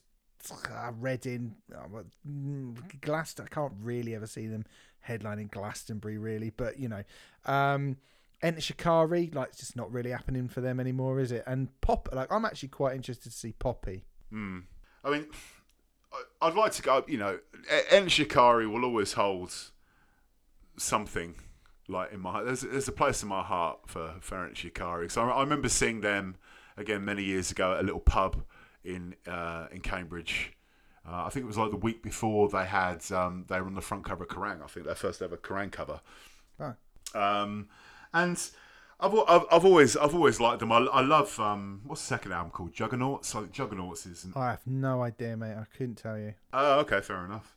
But yeah, I really like that last album, the one that had what was that song called? 5 stars, but all rooms are vacant. That is a great song. I love to be that fair, song. Yeah, that is a really good song. Yeah. I've sort of mellowed out to, because when I heard it at first, that album, I was like, oh no, it's a mess, this record. And I haven't listened to the album, but I do think the Dreamers Hotel is a really good song. What a tune, yeah, banger. Yeah, big tune, yeah. Okay, yeah, I mean, it's not like particularly amazing that stage, but I would like to see Poppy, I think. Yeah. You got on the other stages, you've got Sigma, Madison Beer, Horror, Cassiette, Static Dress, who I thought were alright when they spotted Knock Loose as well. Crept and Conan. JPEG Mafia is the one for me. JPEG Mafia on the Saturday on the BBC Radio 1 Extra stage is the probably, along with Fontaines DC, the person who I'm most interested in seeing. There's not really a lot else that I've heard of there. I'm assuming that, I don't know if you can see the BBC Radio 1 Extra stage there, Snow is playing. I'm sure that's not Informer. Oh my God. Oh, you're going to have to go over, mate, regardless. And if it is, ring me and just hold your fucking phone in the air, because I will lose my shit. Can you imagine? Lick your bum bum down. Oh, it absolutely. I mean, I can't think of. If he replaced Rage Against the Machine, just playing that song over and over and over again. It'd be brilliant. Double header of Snow and Skilo, just doing their one hit just for 2 hours. Oh, tagging each other in. And then Montel Jordan comes on in the encore to do how we do it. Yeah, like big smoke bombs and fireworks, and it's Montel Jordan just comes out. This is how we do it. I'd lose my fucking mind. That's what they need to do. They need to get Mark Morrison doing Return of the Mac, Montel Jordan. I mean, I'm going to stop this because this is getting ridiculous now. But you fill in your own. If you're from the 90s, fill in your own ones there as well. Stick Love City Groove and Crisscross in there as well. If you want. Love City Groove. Fucking hell. Wow. That's even niche for me, mate. I know. Yeah. Good tune, though.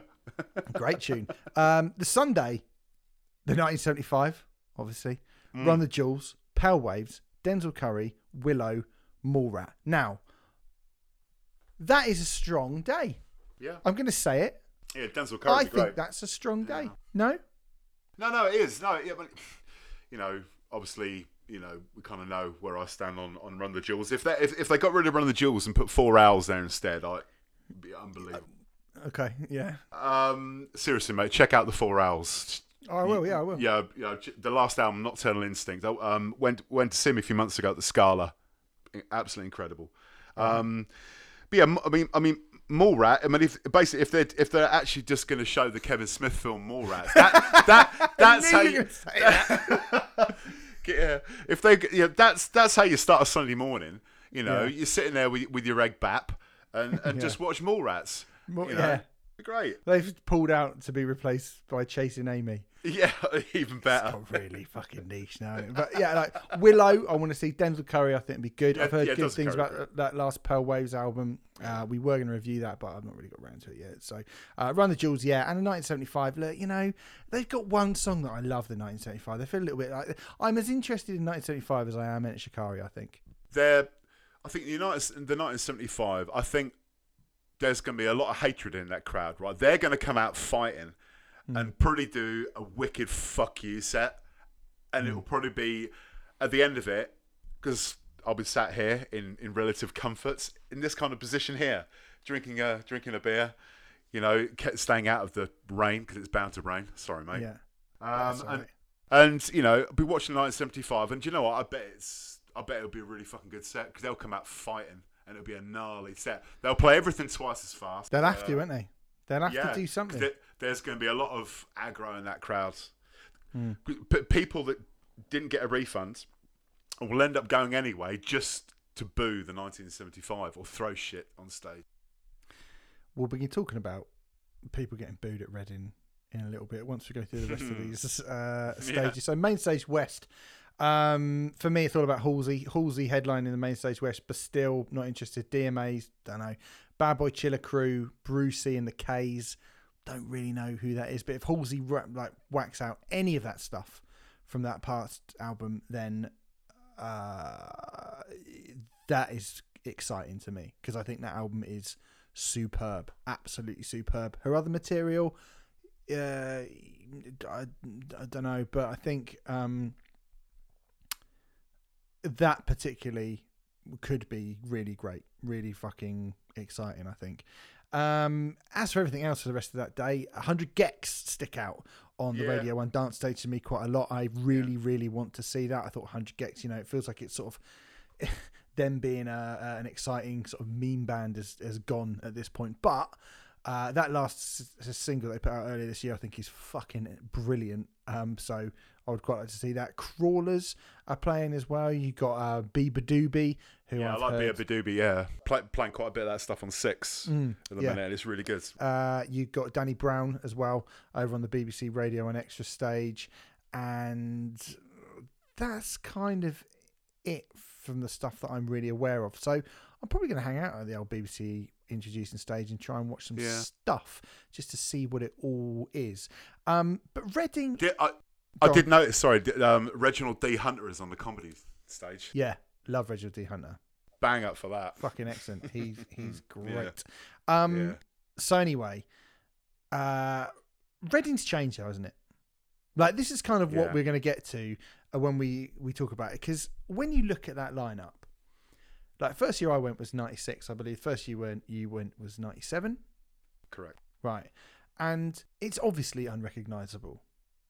It's unrecognisable in a way that it's not just they've put on newer bands, or these bands have got bigger, or do you know what I mean? Like Download, you could look at Download lineup from 2005, and you could look at like one from 2019, and you'd go, pretty much the same thing in it, really. There'll be a massive crossover of bands. I can see that is sort of the same thing. Whereas Reading, that has not happened, and that has not happened, and it's not happened for a long time. And we're going to sort of investigate, I think, not just like what we have liked over the years at the Reading Festival during our time going and what we've seen there, but also sort of try and get to the bottom of when this happened, how this happened, why it happened, and is it a good thing or not? Because people have been going kind of crazy about Rage. Do we need to just let it go and kind of accept that the good things that are on there are the good things, and maybe it's not for us anymore? Or is it really worth getting kind of antsy about? Because like I say, a few years ago, I did get quite antsy about what had happened to Reading. Same. And spoiler alert, I don't really feel that way about it anymore. No. But we'll talk a little bit about our kind of various favourite things that we've seen and stuff. Starting with best ever main stage headliner performance at Reading for you, Gaz. I mean, best. Can we do a few honourable mentions? Absolutely, mate. Of course. That's what it's all about. I mean, well, I went to 5 Readings, 4 Readings, and the last one I went to was Leeds. And like going to Leeds, I wish I'd gone to Leeds more because I think it's a much better site. In terms of like best main stage headline performances. I mean, Metallica 1997 was fucking brilliant. Possibly, I think it's the best Metallica show I've seen with Lars. Best Metallica show I've ever seen was Download 2004, man. It's fucking incredible. The Joey Jordison, Dave Lombardo playing Battery, and I just remember turning to my mate saying, "This is how Battery should sound," and I was so happy. I was so glad. Fucking hell! Do you know what? You just made me realise. I'm gonna keep this in. I fucking interviewed Dave Lombardo last week, and I didn't ask him about that. I cannot believe I didn't ask him about that. What a bellend. Oh, dude, seriously, ridiculous! What a stupid prick. Anyway, go on.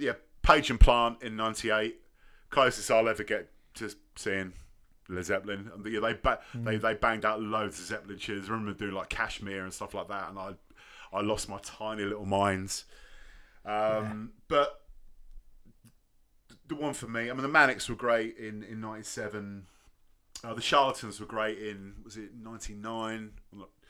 It's mad to think Charlatans headline Reading now. But anyway, but the one for me, nothing against Charlatans. I fucking love the Charlatans. But anyway, the best main stage headline performance I ever saw, and it's the only time I ever saw them, and it was wonderful, was the Beastie Boys in 1998. It's a great shout, man. Oh, it was amazing, wasn't it? It was. Yeah. It still blows my mind that I've seen the fucking Beastie Boys when they were one of the biggest bands in the world in '98. When Intergalactic dropped that summer, man, that album, Hello Nasty, and Body Moving, the video was on MTV every 2 minutes, and they were the cool. They always will be the coolest band to ever do it. But the fact that I've seen the Beastie Boys, man, and it's nuts. I've seen the Beastie Boys do Sabotage live. Yeah, mad. Yeah. It's mad. I mean, I saw the Beastie Boys twice. I saw them in the round at Wembley on that tour just after that. Yeah. Which was fucking fantastic. But I have to say, seeing them that first time, and again, this is the thing when people talk about, Reading, it is a rock festival. Public Enemy, Beastie Boys, Cypress Hill. Yeah. The first Reading I went to, De La Soul, Ice-T. Yeah, I've seen Run DMC there. Jurassic 5, The Far Side, Money Mark.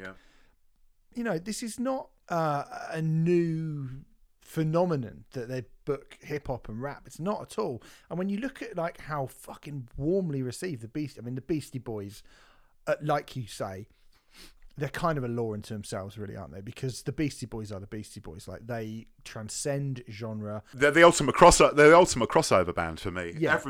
Everyone likes the Beastie Boys. Indie kids, metalheads, dance freaks, even people that don't like music know the Beastie Boys and like the Beastie Boys. Yeah, that's on my honourable mentions list as well, because it was absolutely fucking brilliant. Blur, I think, the year that 13 had just come out with Green Day sub them in 99, I think were fucking great.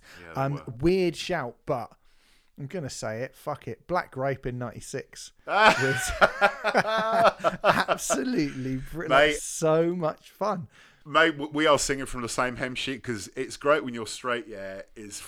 What a fucking album. Album. I'm convinced. I adore that album. Yeah, I see Black Grape's listing stats go up by 1,000 every year, and I'm convinced that's just me. It's because of you. People were getting Spotify, and they were like, "You're in the top 5% of Taylor Swift fans," and I was like, "There is no way I am not in the top 1% of Black Grape fans. There is no way. I cannot believe that I'm not." But I've gone for another one that you've already mentioned. For me, Mannix in '97. Was the second time that I saw Mannix. I actually saw them at the Reading Rivermead Centre, which is that place where they have Reading have the used to have a sort of CD record fair around in the big leisure centre, and they played the leisure centre. They played it not long before the festival, kind of 3-4 months before the festival.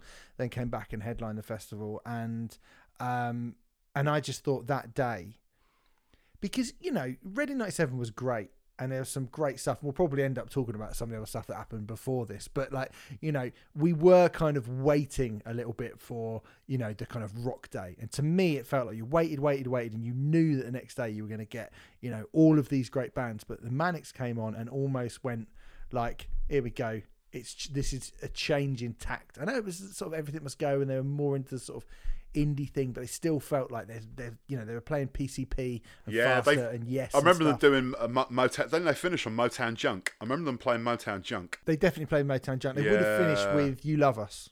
Oh yeah, I just remember it had that extended outro. You went full on Slash. Yeah, and just started shredding, man. Yeah, used to do Lust for Life in the middle of the kind of end outro of it.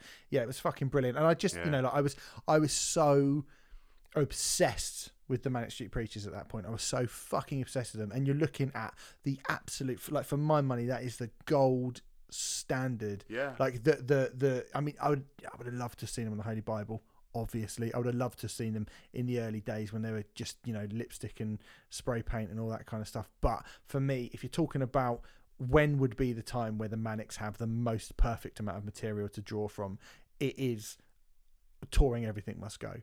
And, I think they went and played the MEC, the Manchester Arena, a little bit a year or so after that to end that tour. And that was one of their big kind of end shows. And I had that on video. I had that on VHS tape. I had that, yeah. Yeah. I had that. Yeah, I had that, yeah. The same set list and stuff. And they just, it's their first ever UK headlining festival performance, a big thing. And they've gone on to be, for a while, they were as big as any guitar band in the country, weren't they? They were fucking massive. And it was amazing. For the main stage headliner for me, Mannix was really, really special. But best main stage performance during your time at Reading that you saw, non-headlining main stage performance. Non-headlining. Well, this is where the honourable mention list is outrageous for this. I mean, basically, every time Terrorvision and Feeder did the main stage, they were fucking great.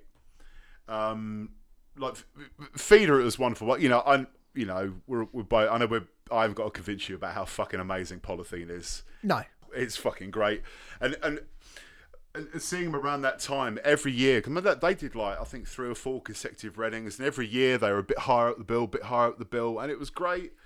And especially seeing them then, with the set they were doing, because they were still doing stuff off Swim, they were still doing a lot of stuff off Polythene, and it was great.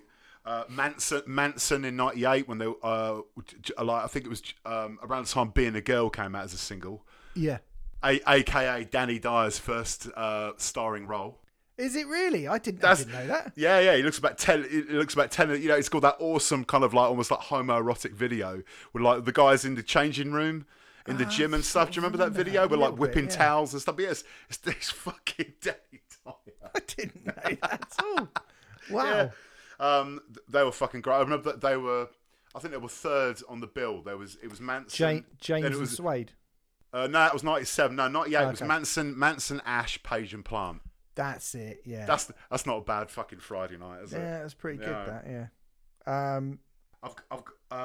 Silverchair in 99 were brilliant. Like doing Neon Ballroom stuff. Yeah, that was didn't really translate as well to me. Yeah. I didn't think. That was the album where I kind of went full in on Silverchair. I love Neon Ballroom. Yeah, I do really like Neon Ballroom, yeah. Lemonheads in 97. That was like Lemonheads' last gig before they split. Okay. Like obviously they reformed like years later and stuff, but like what else we got? Lit in 99. Fucking hell, you are going for all of the like obscure. They're not that obscure, are they? Lit, but like, really, that was that summer, man, when My Own Worst Enemy was inescapable. Blanket Radio 1 Airplay, and they were on like really early. I think Backyard Babies opened, and then Lit were like second bands. I think they were, yeah. And the crowd was fucking huge. Man, I do remember that. I remember I remember it being one of those ones where when they played My Own Worst Enemy, the entire crowd, all the way to the mixing desk, seemed to be like jumping up and down. It was pretty big. It was pretty big. That was a good set.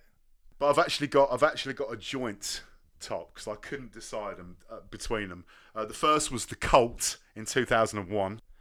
Now this caused a lot of trouble in my brain, but go on.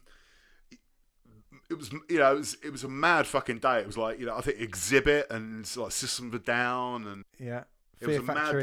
Fear Factory. Papa Roach, was it as well? Papa Roach. But the Cult, it was just after they'd reformed, and I was banging into the Cult when I was younger, and obviously they split kind of before I was old enough to want to go to gigs, let alone being able to go to gigs, and I'd always wanted to see them, and they did a great hit set. Ian Astbury was like on one, like talking about like indie bands wearing shit Clark shoes and all this. I'll always remember that for some reason. And I just remember, it's the only time I've seen the Cult, and I've seen the Cult do She's Self Sanctuary, and it was fucking great. And I've never seen so many Canadian tuxedos at Reading as I did that day. It's true. There was a lot of denim. Yeah, there was. I remember that. I remember being. I mean, again, I've said it before on this podcast. I think it's something that sort of taps into like how music and scenes and stuff used to move a lot quicker. Because when they booked the Cult, I remember just being like, "What on earth are they booking this old fucking band for?" It was weird. It was so weird because, like, obviously they'd reformed. I mean, they were a big band back in the day, but like when they split, no one gave a fuck. And even when they reformed, no one really gave a fuck. It was a good comeback. They did a comeback album, Beyond Good and Evil, and it was really good. Like Matt Sorum from GNR was drumming for him and stuff like this. But like, that was the band that kind of swung like me getting tickets for Reading that year. To Leeds. I went to Leeds, like me and a good mate of mine, John. And they were fucking. They were great. They did the greatest hit set. They did everything you want. Wildflower, Little Devils, She's Self Sanctuary, Fire Woman, and all that, and Love Removal Machine. Yeah, they finished on Love Removal Machine. It was amazing. But like it's a straight up knife fight, basically between the Cult 2001 and New Order in 1998. Why New Order weren't headline? I felt so fucking sorry for Garbage, man. New Order blew them out of the fucking water. Garbage were one of the biggest bands in the country in '98. I think I'm Paranoid and Push It and all those amazing singles off 2.0. But like New Order, man, I just remember them coming on like they were like, "We're New Order, we're gonna fucking rock the house," and they went straight into Regret, and it was just like, they did. I remember Keith Allen coming out. They did World in Motion. They did Love Will Tear Us Apart. Yeah. And it was. Right, now I'm going to pick. This is something which, on reflection, because I was there, and there's a massive. It's the only time I've seen New Order. I love New Order. Yeah. As we've discussed many times this podcast, I fucking love New Order, and I thought they were good. I remember thinking they were good. Here's my problem: Keith Allen coming out on World in Motion. Now. When people go, "Oh, I know all the words to the Fresh Prince of Bel-Air theme tune," it's like, well, of course you do. Everybody does. That's not impressive. You want to impress me? Do fucking Turtle Power, mate. Do all of Turtle Power. If you want to impress me, don't take me. And similarly, John Barnes' rap in World in Motion. Who doesn't know that rap? I mean, particularly in 1998, when you were on the song, Keith Allen came out and he fucked the rap up. He absolutely fucked the rap up. And I just remember going, you prick. If you can't get John Barnes, I mean, how? And and still to this day, as you can tell, I'm just, it's blown, it just blew my fucking mind. It's like, you're on that song and the whole country knows you got to hold and give. Do you know what I mean? Everyone knows that. Prove that you know it. I absolutely do not need to prove that I know it, but if you want me to do, I do it. I mean, you got to hold and give, but do it at the right time. You can be slow or fast, but you must get to the line. They'll always hit you and hurt you. Defend and attack. There's only one way to beat them. Get round the back. So catch you if you can, cause I'm an England man, and what you're looking at is the master plan. We ain't no hooligans. This ain't a football song. 3 lions on my chest. You know I can't go. We're singing for England. Yeah, everybody knows it. And the thing is Keith Allen got there's only one way to beat them. And then he went, there's only one way to beat them. Get round the back, and it was like, how could you fucking get that wrong? So so that ruined it. That ruined that New Order performance for me. Fuck. No, it's fine. I literally haven't thought about him fucking that up since 1998. Wow. And I just remember it. I just remember being too wrapped up in the joyous occasion that it was. It's on YouTube. Go and find it and go back to that bit. And look, if you want your fucking memories ruined, of course, go and do that. But probably don't actually. No. Yeah, it's probably for the best. But seeing him do Regret, Blue Monday, Bizarre Love Triangle, Touched by the Hand of God. Yeah, it was a banging set. It was, and the fact they did Joy Division stuff as well, which I don't think up until that point, I don't think they'd ever done any Joy Division stuff live. I don't think. I could be wrong. I just remember it being a really big thing in the reviews afterwards. They were like, oh my God, they did Joy Division stuff. Yeah, I think he hadn't been doing it for very long. I thought, I might be wrong, but I thought they were doing it on the. I thought they at least brought Love Will Tear Us Apart in on like Regret era kind of. Yeah. I think I don't know. Anyway, but it was good. I mean, for me, there's a lot of great sets that I saw that weren't headlining sets. Rancid in '98 on that day we were talking about to bring Rancid up into it, like coming out with Alleyways and Avenues and just this whole fucking dust cloud everywhere. Sick of It All on the main stage. Yeah. With that year when it was Pitch Shifter and Sick of It All on the main stage, and everyone just seemed to like get into big rucks for like an hour and then just go somewhere else. You're not really meant to be nice about Marilyn Manson these days, but seeing Marilyn Manson in 1997 was, I didn't know what he was up to at the time. Sorry, you can't cancel me now. But I mean, it was an incredible thing to see back then. It was a very, very influential, very incredible thing to see. But, strike that from the record if you need to. It was, but I was incredibly angry about that performance. But I'll explain why in a bit. Okay. Park that. But I always thought he was horrendously overrated anyway. But that performance that year, he actually made me angry. We'll come back to that in a bit. I think I know what you're going to say as well. Yeah, I think you do. Yeah. Yeah. But for me, I cannot look beyond Rage Against the Machine subbing The Prodigy in 1996. I mean, I've spoken about this. Go and sign up patreon.com/Right Podcast if you want to listen to me and Sam talking about Rage Against the Machine for bloody ages. I've said it so many times. It's one of the best gigs that I've ever seen in my entire life ever. It might be the best festival performance I've ever seen in my entire life. It was fucking incredible. And as a 16-year-old who had been to see Madness and nothing else before that day, absolutely mind-blowing. Absolutely mind-blowing. On the second stage, Now, the Reading second stage, I don't feel like I've seen, when I think of the classic Reading second stage performances, Foo Fighters in 95, Blur in 93, I don't feel like I've seen that many like truly classic second stage performances. But your shout for the best second stage performance, Gaz? I mean, a lot of my favourite bands were kind of playing the second stage in that era that I was going.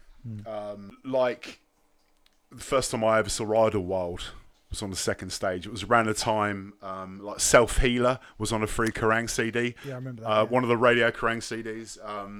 And I loved that. I was like, man, they sound like a piano falling down the stairs off a cliff. This is great. And it was like, this was that wonderful period of Idlewild when they couldn't play for shit, but it didn't matter. It was so fucking punk rock. It was just attitude, white noise. Like Captain sort of era. Yeah, exactly. Yeah. It was, like, what was it? Annihilate Now and Self Healer and Satan Polaroid and stuff like that. That was incredible. Silver Sun in 1997 was fucking glorious. I got to see what did turn out to be the penultimate Silver Sun show about 4 or 5 years ago. It sort of turned out. I was reading an interview. I think it was James McMahon, like ex-Kerrang editor. He's got a blog about Indie Heaven or something it's called, and he did an interview with James from Silver Sun, and a good friend of mine was like, "Shit, have you read this?" Like James is like terminal, and then it was like a week later, the singer from Silver Sun passed away. I was just like, I'm so glad I went to see their warm-up show for what turned out to be their final gig. They were supporting Sleeper, and that turned out to be their final gig. Really, I didn't actually know that. Fuck. Yeah, and they did a warm-up show like a few weeks beforehand at my mate's Britpop club night in London called Star Shaped, and it was just seeing Silver Sun like just play everything that I wanted, surrounded by Silver Sun fans. It was great, But anyway, Silver Sun in 97, they were great. Three Colours Red's final show in 99, it was unbelievable. It was emotional. Little did we know that 3 years later they were going to reform again, and I went to see them another bunch of times. They were, That's the weirdest thing, is it? Because I saw Three Colours Red in 96 on the second stage before they had any music out. I think they had like one single out, right? And then 3 years later, they're headlining the second stage as their last gig. And that felt like a really long career to me. Like they had, a load of stuff happen. But then looking back at it now, you think, well, bloody hell, that's the difference between... It's like 3 years. Yeah. The pandemic starting and now pretty much. I know, it's mad. It's fucking weird. But it was like 3 years back then was like 10, 15 years now. It's crazy. That was great. But the one for me, and it always will be, and I've chatted about it at length with 2 members of the band on my podcast. It was Symposium subbing Three Coloured Red in 99. One of the best festival shows I've ever seen. It's the one where they got Suggs out. Oh yeah, I didn't see this, but it was, and I've chatted to Ross and Wojciech on the podcast. Ross especially has told the best Madness story I've ever heard. They were great because it was that time where like Symposium, they'd been dropped by Infectious, and they were like, and it was when like Kerrang had dubbed it like Simtalica. Do you remember that? Yes, yeah. When they started doing the more kind of metal-y stuff. Yeah. And I remember they did a load of new songs that night, which a few years later turned out to be Hell is for Heroes songs, like I Can Climb Mountains, You Drove Me to It. Fucking yeah. Because it's weird because the best song from this gig, they were like, oh, this is a new song and it's called so-and-so, and they started it was bum da da da da da da da da da da, which is like years later, I remember like going to see like Hell is for Heroes and stuff. I was like, that was a Symposium riff. Yeah. And it was unbelievable. There's some brilliant kind of grainy YouTube footage from the side of the stage from that gig, and it was just one of those like joyous occasions where it seemed like a band that was unsigned could still be that high on a second stage at Reading. And loads of people, like the tent was fucking, not Foo Fighters fucking rammed, obviously, but it was rammed. I remember getting in there like about 2 hours beforehand because we were like, I don't want to miss this, And it was it seems crazy to me now that bands without record deals and were already, I don't know, been kind of dismissed by the press and stuff, and could still get that high on a bill. And I think that was quite an incredible thing. You know, it hasn't happened that many times. I remember 100 Reasons playing on the main stage, and they had that banner. Was it One Careful Owner or something? Yeah. And they were like, some like, you know, with the telephone number, you know, they're like the best unsigned band in the UK and stuff like this. But it just felt like, and then it wasn't that long after that, the Symposium kind of split up, and that was one of the last times I saw them. But it was just a special night. And then it was great. They were they got that kind of best unsigned band thing for Kerrang for ages. Like Biz were another one, weren't they? Biz were always fucking high up on bills. Like, you know, they were that kind of unsigned band that people were like, you know, oh my God, they played Top of the Pops. They're the first unsigned band to play Top of the Pops and stuff. Mad. Yeah, man, good shouts. And similar sort of shouts to what I have got. I mean, on the second stage in 1998. Why did I put that in there? Of course. Was so good. Yeah, it was great. I actually also, in 2002, Trailer Dead subbed Spiritualized, and they were fucking excellent, and they trashed the place. They absolutely trashed the stage, and I was like, you know, that they didn't just smash their kit up and then like they threw their drum kit in the crowd, the whole thing, not just like sticks and a cymbal. He chucked the whole, like the kick drum and everything in there. Tried chucking bits from the drum riser into the crowd. Started trying to chuck like the fucking monitors into the crowd. And I was like, well, Symposium did that in '98. Do you remember when they played the main stage and like everything off the stage ended up in the crowd, the monitors, the drums, and everything. Yeah, fucking crazy. Didn't give a shit. And what a time to be alive! What a time to be alive! It was fucking brilliant. I mean, in '96 I saw Ben Folds 5, which was awesome. You fucking bastard! Which was fucking awesome. The thing is, it was prior to Whatever and Ever Amen coming out, so you know it was. First album, which is, you know, it's a good album. I don't think it's Undergrounds, isn't it? It was that time, yeah. So, but it was still good. But for me, there's not been loads of times on the second stage where I've gone over there. There have been on the third stage, and which we'll talk about in a minute. But there's not been a lot of times where I've gone over and gone, I think I'm seeing a band here who are going to be absolutely fucking massive. I couldn't get anywhere near Queens of the Stone Age in 2000 when they played the second stage, but there was a real buzz around the Cooper Temple Clause in 2002 when they played the second stage. A real buzz, and they were brilliant. Like that album, that first album, it's still to this day blows my mind that people go on about how great Kasabian are. Yeah, and yet the Cooper Temple Clause, like what? Like, and I've said no one mentions them anymore. It's nuts. It's nuts to me. They were amazing that day. They were absolutely amazing, and it was fucking rammed in there. Fucking rammed. Like, and you know when you see in a band, you're like, well, this band are obviously going to be massive, and then they came on and smashed it, and they were brilliant, and everyone walked out like, oh my God, that was incredible. And I think they went on either before or after. Yeah, they went on just after Rival Schools. So I was in there for Rival Schools. Oh my God. And sort of stuck around. I mean, the whole that actually looking at it now. So that second stage on 2002, Black River Motorcycle Club, Jim Eat World, John Spencer Blues Explosion, Cooper Temple Clause, Rival Schools, Alec Empire, the Yeah Yeah Yeahs, the Icarus Line, Goldfinger, Midtown, and the Libertines opening. Fucking hell. I mean, that's like mad. And if you had said to me that day, you know, that one of these bands, well, I suppose really two of these bands could go on in the future and headline this festival, Cooper Temple Clause would be like, oh, them, obviously. Not the fucking Libertines. Definitely not. I mean, I didn't see them, but like, I just wouldn't have seen it. But yeah, I mean, Cooper Temple Clause, incredible that day. Good shout. In terms of best other stage performance, third stage, Dance Tent. Yeah, Warped Tour. Warped Tour. I mean, in terms of like, you know, Warped Tour stuff, like seeing CIV. Oh, that was great. Yeah, they were great. That year, I think it was I think that was '97. That was the first year like the Warped Tour stage was there. They pulled out that year, though, Civ. Did they? They did. Yeah. Shit. I think it was it was either 98 or 9 that they did it. But they okay. All right. I did definitely see them there then. Yeah, you did. Yeah, but it wasn't 97 then. Okay. I was thinking 97 then.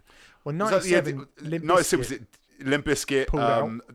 Yeah, Dance Hall Crashers. Yeah. I remember seeing Dance Hall Crashers talking about dodgy ska punk.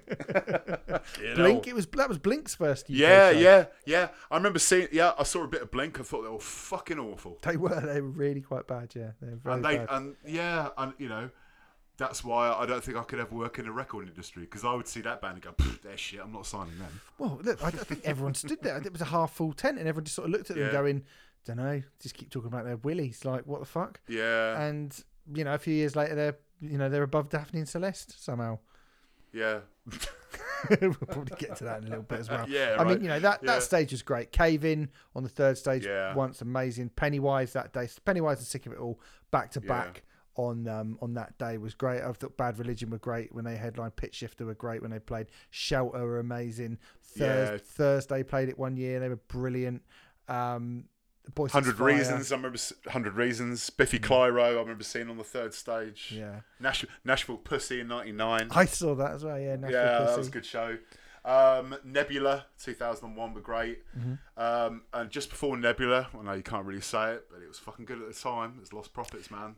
I mean, you were talking about buzz bands with Cooper Temple earlier. I went to see Lost Prophets because I'd heard Shinobi, and I was like, that's pretty fucking good. And they were amazing. You could see that they were megastars on this little stage, and I was like, it was clear. Yeah, I remember. I had seen them a lot prior to that, and I was like, I wonder if a lot of people will turn up to see this band. And yeah, I was like, oh yeah, it's really gonna happen for them. Your number one though, like the best? Midget in 1997. Is it really? Yeah, simply because they just released I think it was their third single, which was called Welcome Home Jelly Bean. I don't know if you remember that song. Yeah. Back wicked guitar solo. And I remember they started playing it, and at the time, because they had that song out, they were sponsored by Jelly Belly. So these two people in massive inflatable Jelly Belly costumes came out and started throwing out bags of Jelly Bellies into the crowds. And the crowd were just picking them up and just pelting them back at the fucking bands. And it was just absolute fucking chaos. Right. And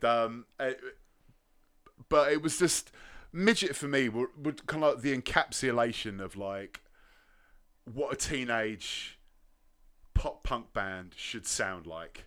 Yeah. You know, a lot of it was pure pop, but live, they, like Ash, like a lot of those bands, they all played their stuff like 5 times faster. And they could play, man. They genuinely had really good live chops. And it's a pure nostalgia thing for me, because me and a load of my mates at college were all big Midget fans. And it was such a joy to like be able to kind of like speak to Richard from Midget, who's going to be coming out in a future episode of the podcast, and actually say thank you. Yeah. For the kind of the joy you've given, because I still listen to them now.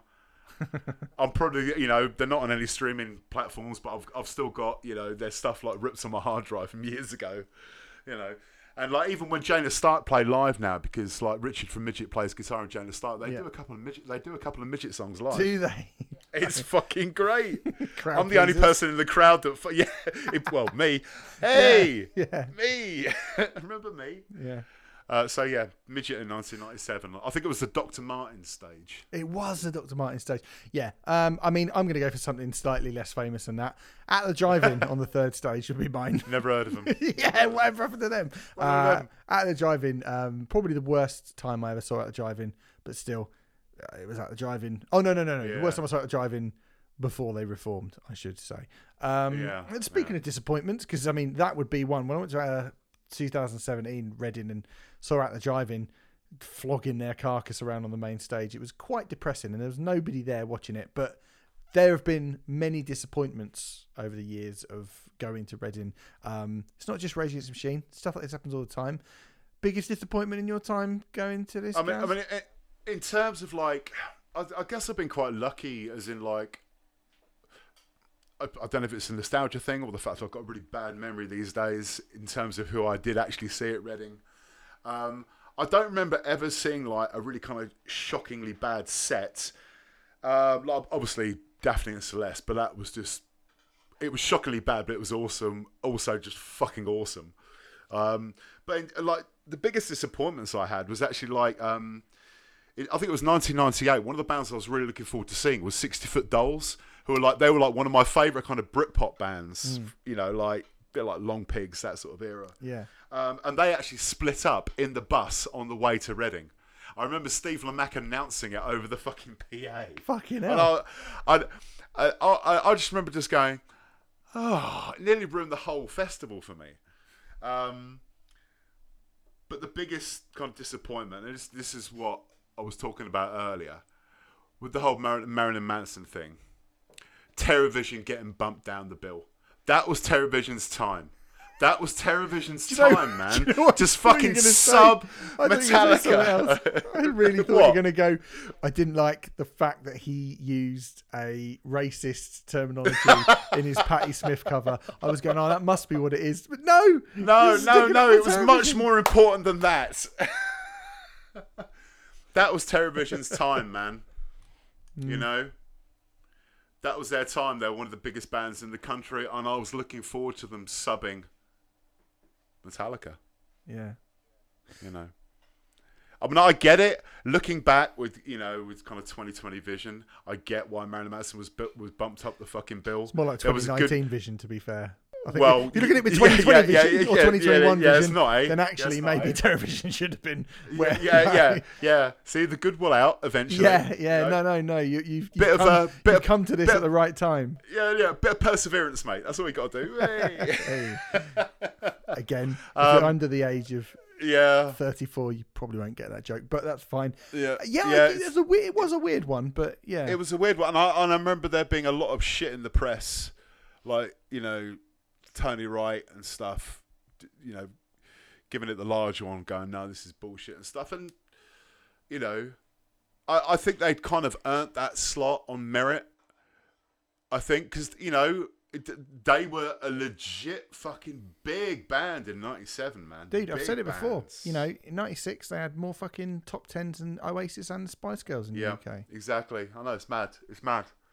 You know, and they almost kind of beyond mainstream. You know, them and Reef were like the pin-ups for kind of like the biggest Brit rock bands, I guess. Yeah. Probably Skunk and Nancy as well, you know. But they crossed, you know, like TerrorVision had crossed over into TFI territory. Do you know what I mean? They were huge, man. And yeah, that's the one for me. And it still does hurt a little bit, especially with what's come out of the last couple of years. And it's just like, yeah. No, fair. Thanks, Brian. Yeah. I thought you were going to say he showed his bum to Jonathan Davis as well. We should have seen all this coming, really, because he caused a lot of trouble. For me, I mean, Limp Bizkit put it out in 97. I remember being really, really upset by that on the Warped Tour, finding that out on the day. But in terms of actual performances, I mean, I would say I was really excited to see the Strokes, because the hype around the Strokes was phenomenal. Was that the year they headlines? No. This was before they had an album out. And the NME were saying, "Oh, they're the biggest," and they were meant to be on the third stage, got moved to the second stage, and then got moved to the main stage. It's like, no one even knows who this band. This band don't even have a song you can listen to yet.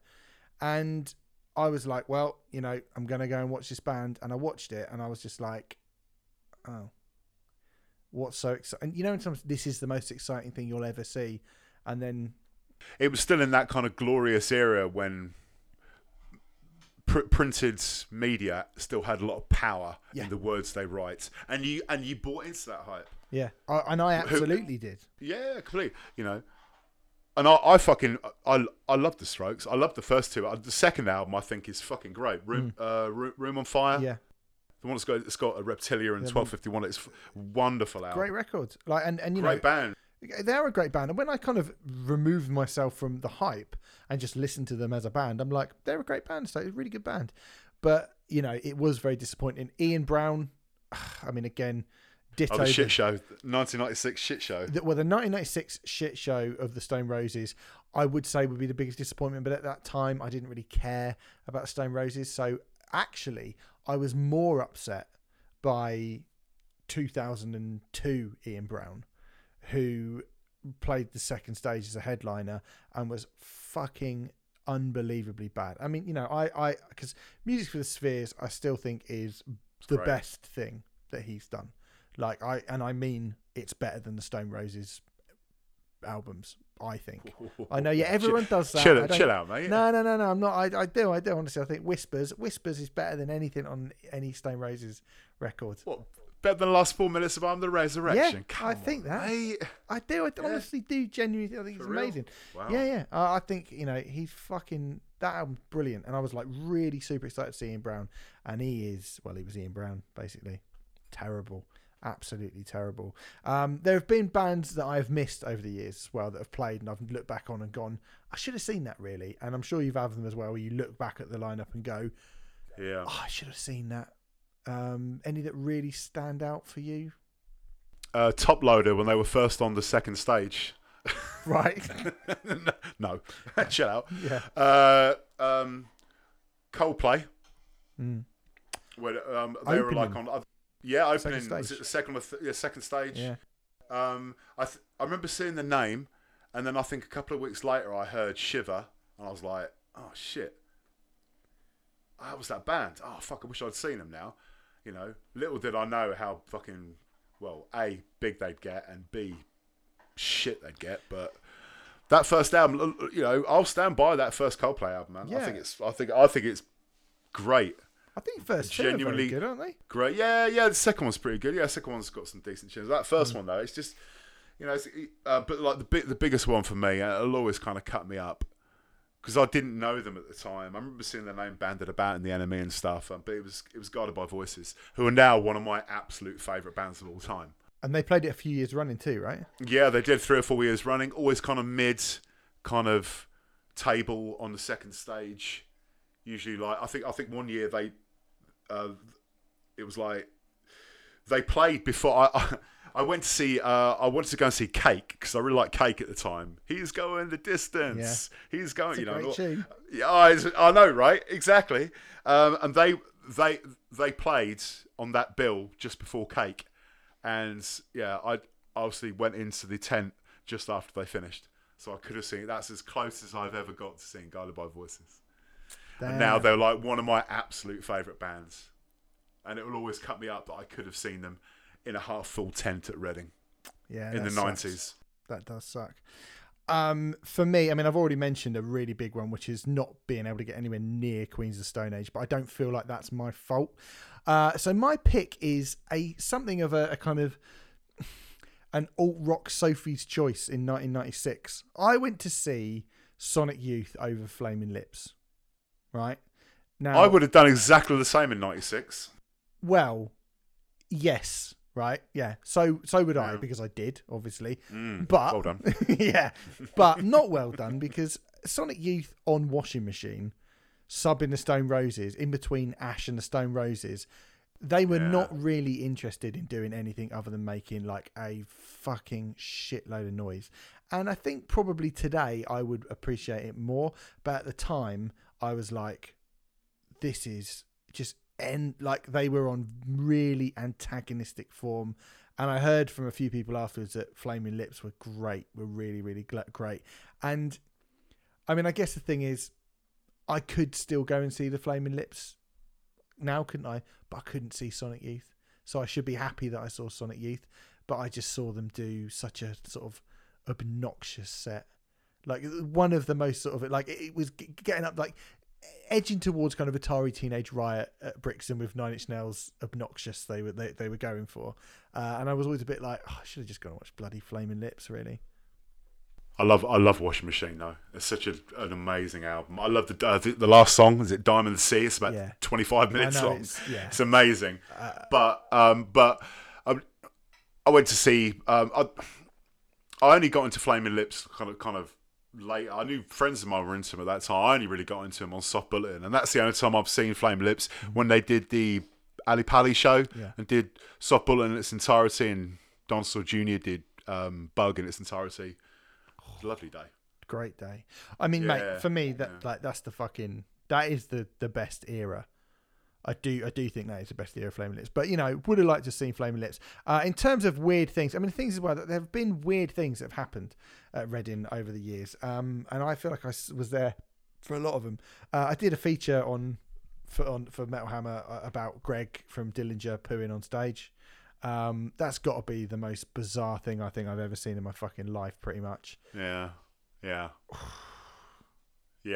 It's You never pretty forget gross. it. Oh, mate. I don't remember the set, but I remember the shit. I do also remember the set because I love Dillinger and I'd seen them fucking God knows how many times anyway, and obviously one of my favourite bands. But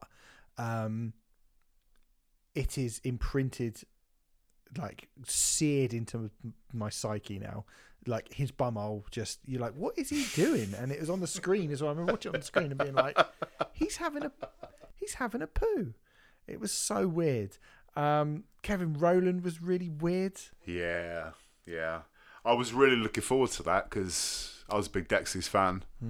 Like, my dad liked Dexys. Yeah, me too, yeah. So I kind of like Dexys, as a result. And, because I think a one-hit wonder scum, by the way. But fuck them. They're no friends of mine, mate. Because this was that time, like I think Alan McGee had signed Kevin Rowland to Creation, and it was like his big comeback.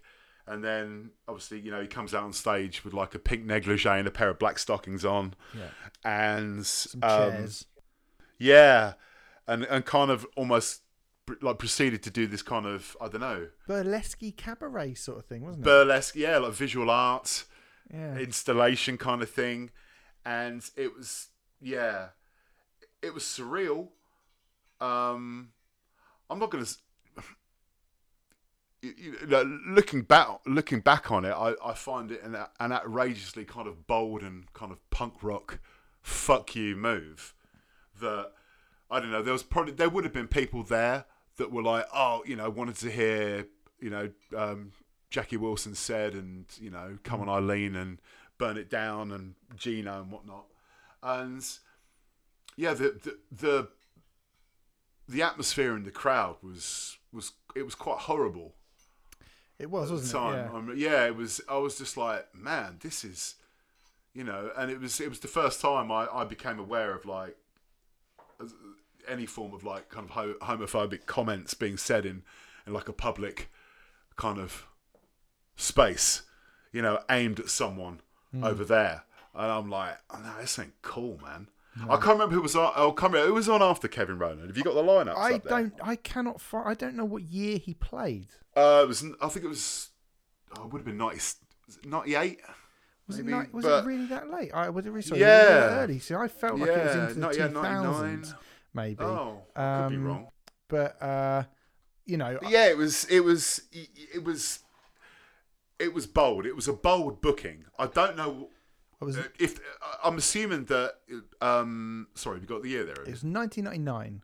99, and who followed him? So he would have been on.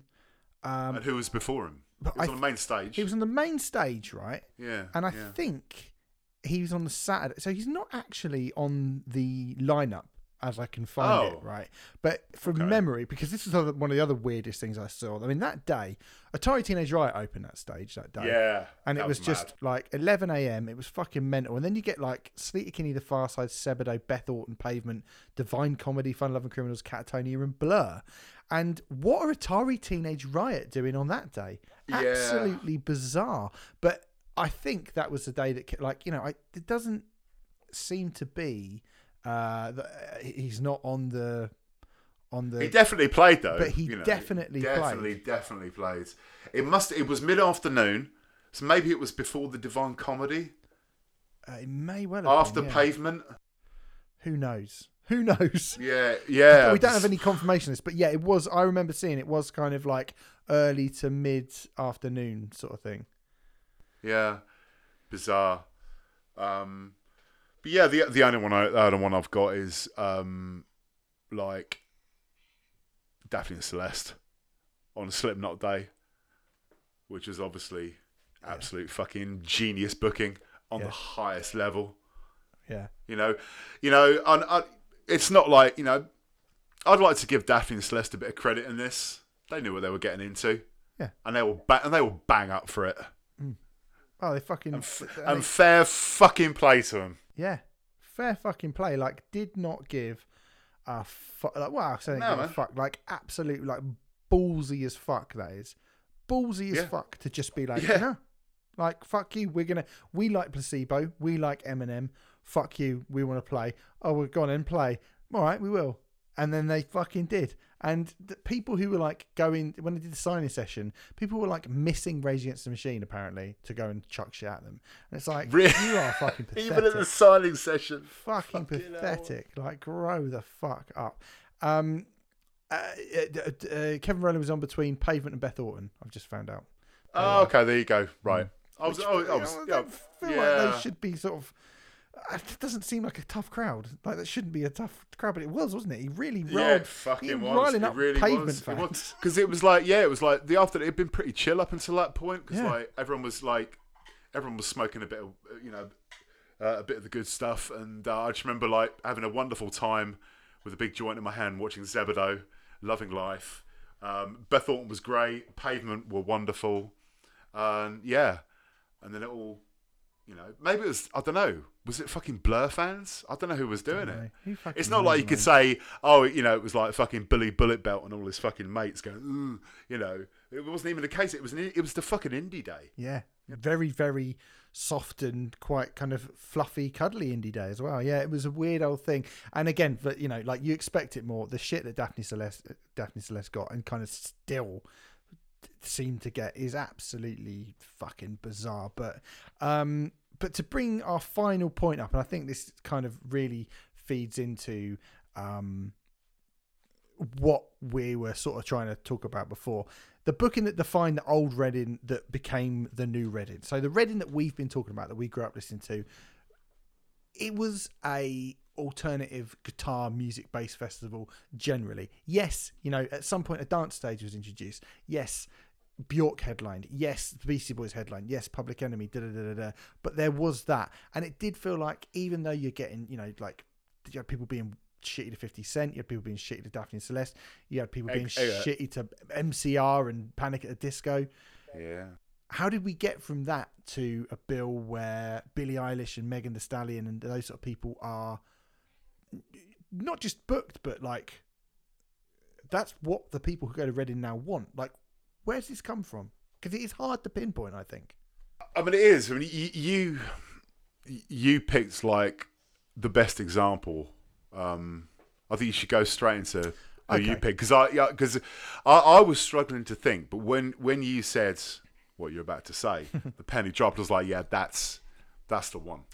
So for me, 2014 main stage lineup, headlined by Blink-182. I think this is the worst main stage lineup I've seen for a festival in my fucking life. Fucking terrible. So it opens with The Story So Far, Tonight Alive, Young Guns, Papa Roach. When Papa Roach stand out like the best band, I mean, fuck me. Yeah. Sleeping with Sirens, A Day to Remember, Yumi at 6, Macklemore and Ryan Lewis subbing Blink-182. Now, nothing against Macklemore particularly. No. Like, really. Like, I bought that album when it came out. I thought Thrift Shop was a fucking tune. It was a good tune. But I remember being a bit like, this is quite a mainstream, very mainstream, one-hit rapper. Yeah. Quite, like, this is not a edgy sort of underground, credible crossover rap artist. This is a very, very, very mainstream rap artist. A bit like when Professor Green went out on tour with Fall Out Boy a few years later, and everyone went, yeah, that's fine. And I was like, oh, that's weird, because you were chucking shit at 50 Cent a few years ago. You were giving your middle finger to Ice-T in 1996, right? Yeah. And Macklemore and Ryan Lewis are above a band in Yumi at 6 who only a few months before achieved a UK #1 album, and who are a arena pop punk band who were very popular at that point. They were doing Wembley Arena, weren't they, at that time? Yeah, they were. A Day to Remember, now sub-download, are talked about as potential download headliners. I mean, you hope Hell freezes over before it happens, but like, it might happen. And Sleeping with Sirens, Papa Roach had that, like Sleeping Giants were big. People were tipping Young Guns. Like, that's an awful lineup, but it's a lineup of stuff that was really current and very kind of guitar centric, and plonked in the middle of it, Macklemore and Ryan Lewis. And to me, I remember being like, again, no shade on Macklemore at all as an like whatever, but I do remember going like, he's not going to go down very well, is he? He's going to get bottled and stuff. People were like, no, I can't wait. And I was like, odd. That's odd, right? Yeah, it is.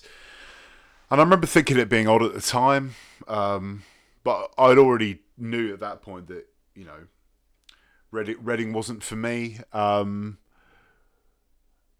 to be honest, that's kind of linking it in with like Reading now and where it goes from here.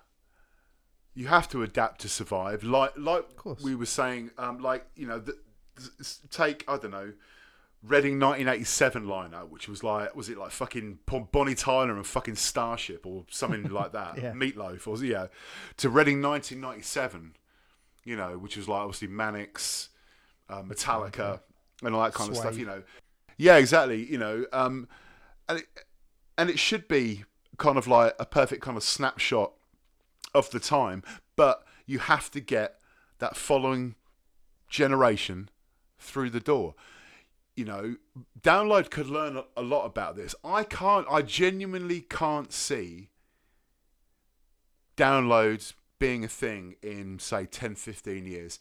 Because I think Download should have started diversifying and looking to the future and not caring about what people think on online chat rooms and social media and stuff. They should have started this 10 years ago.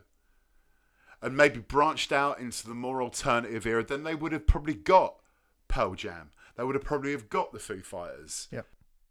And, Blink, whoever, Paramore. They could have done what Reading did like 5 years ago by getting Queens and Paramore. And it's all about kind of diversifying and trying to plan for the future. Whilst I look through this Reading lineup, and there's a few bands I wouldn't mind seeing, there's a few that I've heard of. That's kind of the way it should be. Really, for festivals now. Yep. It shouldn't, if you went up to like, say, I don't know, an average 16-year-old on the street and did like a Reading preview with them, they'd wax lyrical about some obscure band right down on the dance stage that we've never heard of, that they think is the best thing ever. And that's the way it should be. Yeah.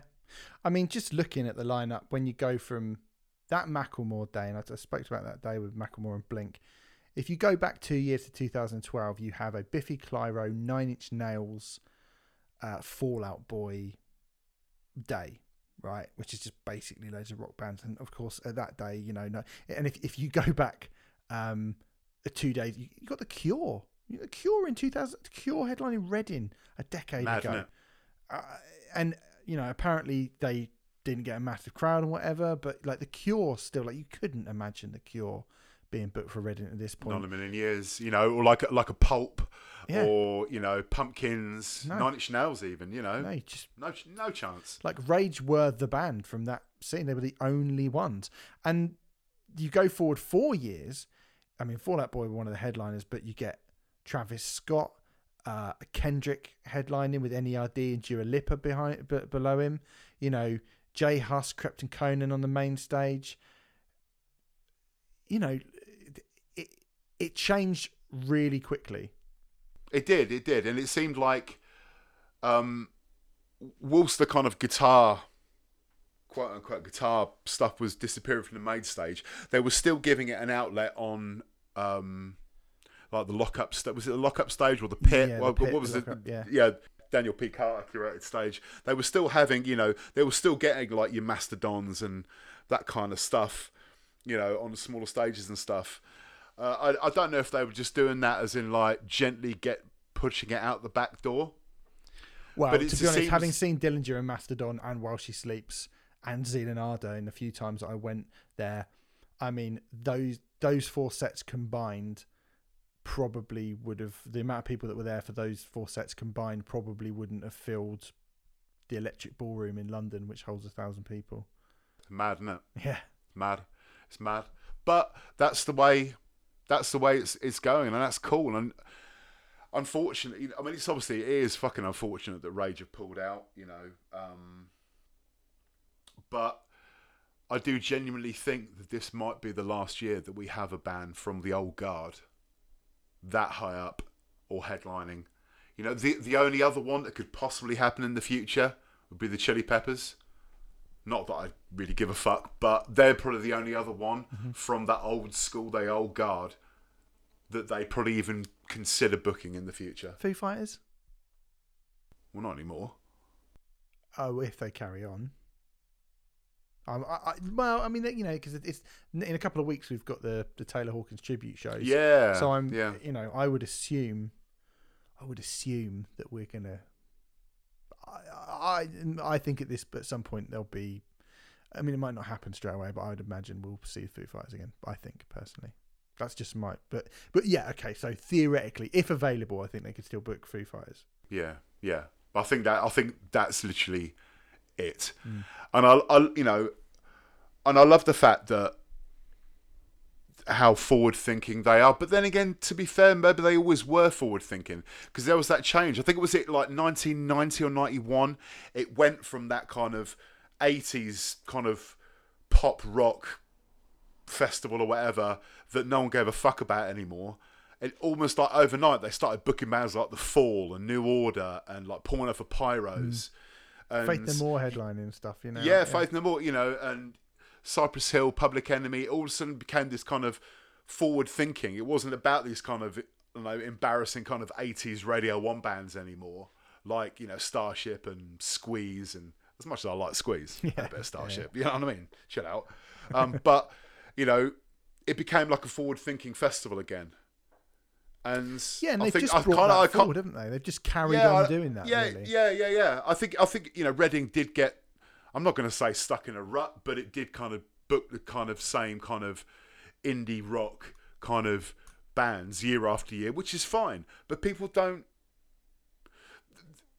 you can't book those bands forever. You have to try down another road, and I respect them for that. I think really arguably they have done it slower now than they did it back in the late 80s into the 90s. Yeah. Because when you look at, like you say, when you look at it, you go from Meatloaf and Iron Maiden and Def Leppard, and then 5 years later you've got Morrissey and Pouring Over Pyros, and then you're getting Nirvana and Neil Young, and I suppose Neil Young with Pearl Jam, which makes it, and Bjork, and then suddenly it's your Blurs and Oasis and stuff, and then when that goes, you get the Strokes, and then you get Linkin Park, and and then you're getting the Libertines and the Darkness and Razorlight and just whatever's fucking big. Whatever's fucking big is what they seem to go for. And you do kind of look at it and you go, Blink-182 in 2014, The Cure in 2012. Actually, maybe they kind of just needed to do this. And actually, I would suspect that the 1975 will get a far bigger crowd and would sell more tickets than Rage would have done on their own. I genuinely do think that. I think they're a bigger band here in the United Kingdom, not worldwide, but in the United Kingdom, I think they're a bigger band, and I think, they've done the thing that they needed to do. I'm actually really looking forward to it. I mean, if you know my work from prior to Riot Act, you may have heard me bitching and moaning about going to Reading in 2016 and 2017, and I think it was just I hadn't been since 2002, so there was a 14-year gap, and I think it was just a shock. It was just a culture shock, a jolt to the system. I didn't really know what was going on. I hadn't paid enough attention to it. I think I know what's going on now, so I'm less likely to be upset or offended by it. I'm actually quite looking forward to going to Reading, because it's now been 5 years since I last went, so it's now been a long time since I went again. And for me, even without Rage Against the Machine, as we've just gone through, there's never going to be much at any festival now that I'm like, I must see it. I got to download. There's more on that first day at Reading that I'm desperate to see than the entire weekend of the download that we just had. So I'll take it, and there'll be a review of it in a couple of weeks' time when I come back from that. I think that's going to happen. We'll do a big festival review, that and Art Tangent together, I'm sure. But nice. That's it. That's the end of the show. Gaz, mate, it's been a bloody pleasure having you on the show. Your pleasure's on mine, my friend. This has been an absolutely wonderful way to spend 2.5 hours on a Wednesday evening, mate. Dude, thank you so much. It's been lovely. Thanks very much. Go and check out Gaz's podcast. Track One, Side One, wherever you want to find your podcasts. You will find it. Lots of chats with lots of people from the 90s, including myself, talking about all myriad of quite a lot of different music that has been released over the years. And it's just a good, fun, like I say, good, fun, listicle podcast. I enjoyed it very much. I enjoyed being on, and I enjoyed listening to it, mate. So cheers. Keep up the good work, and we'll probably see you or hear from you again on the show at some point. Maybe when oh fuck me, I'm trying to think of it. Maybe when, oh God, any 90s Brit rock band, they've all just exited my brain. Yeah, it's new Curb Dog album. Fingers crossed. Yes. That'll do. When fuck's sake. When Wilt get back together. We'll give you a shout. Amazing. All right, mate. Go to arttangent.co.uk, put the code Riot Act ATG into the checkout, see if it works, see if you can buy a ticket for next year. Have a lovely time if you're at ATG or you're going down to ATG right now, and we'll be back next week. See you then. Bye everyone. Goodbye.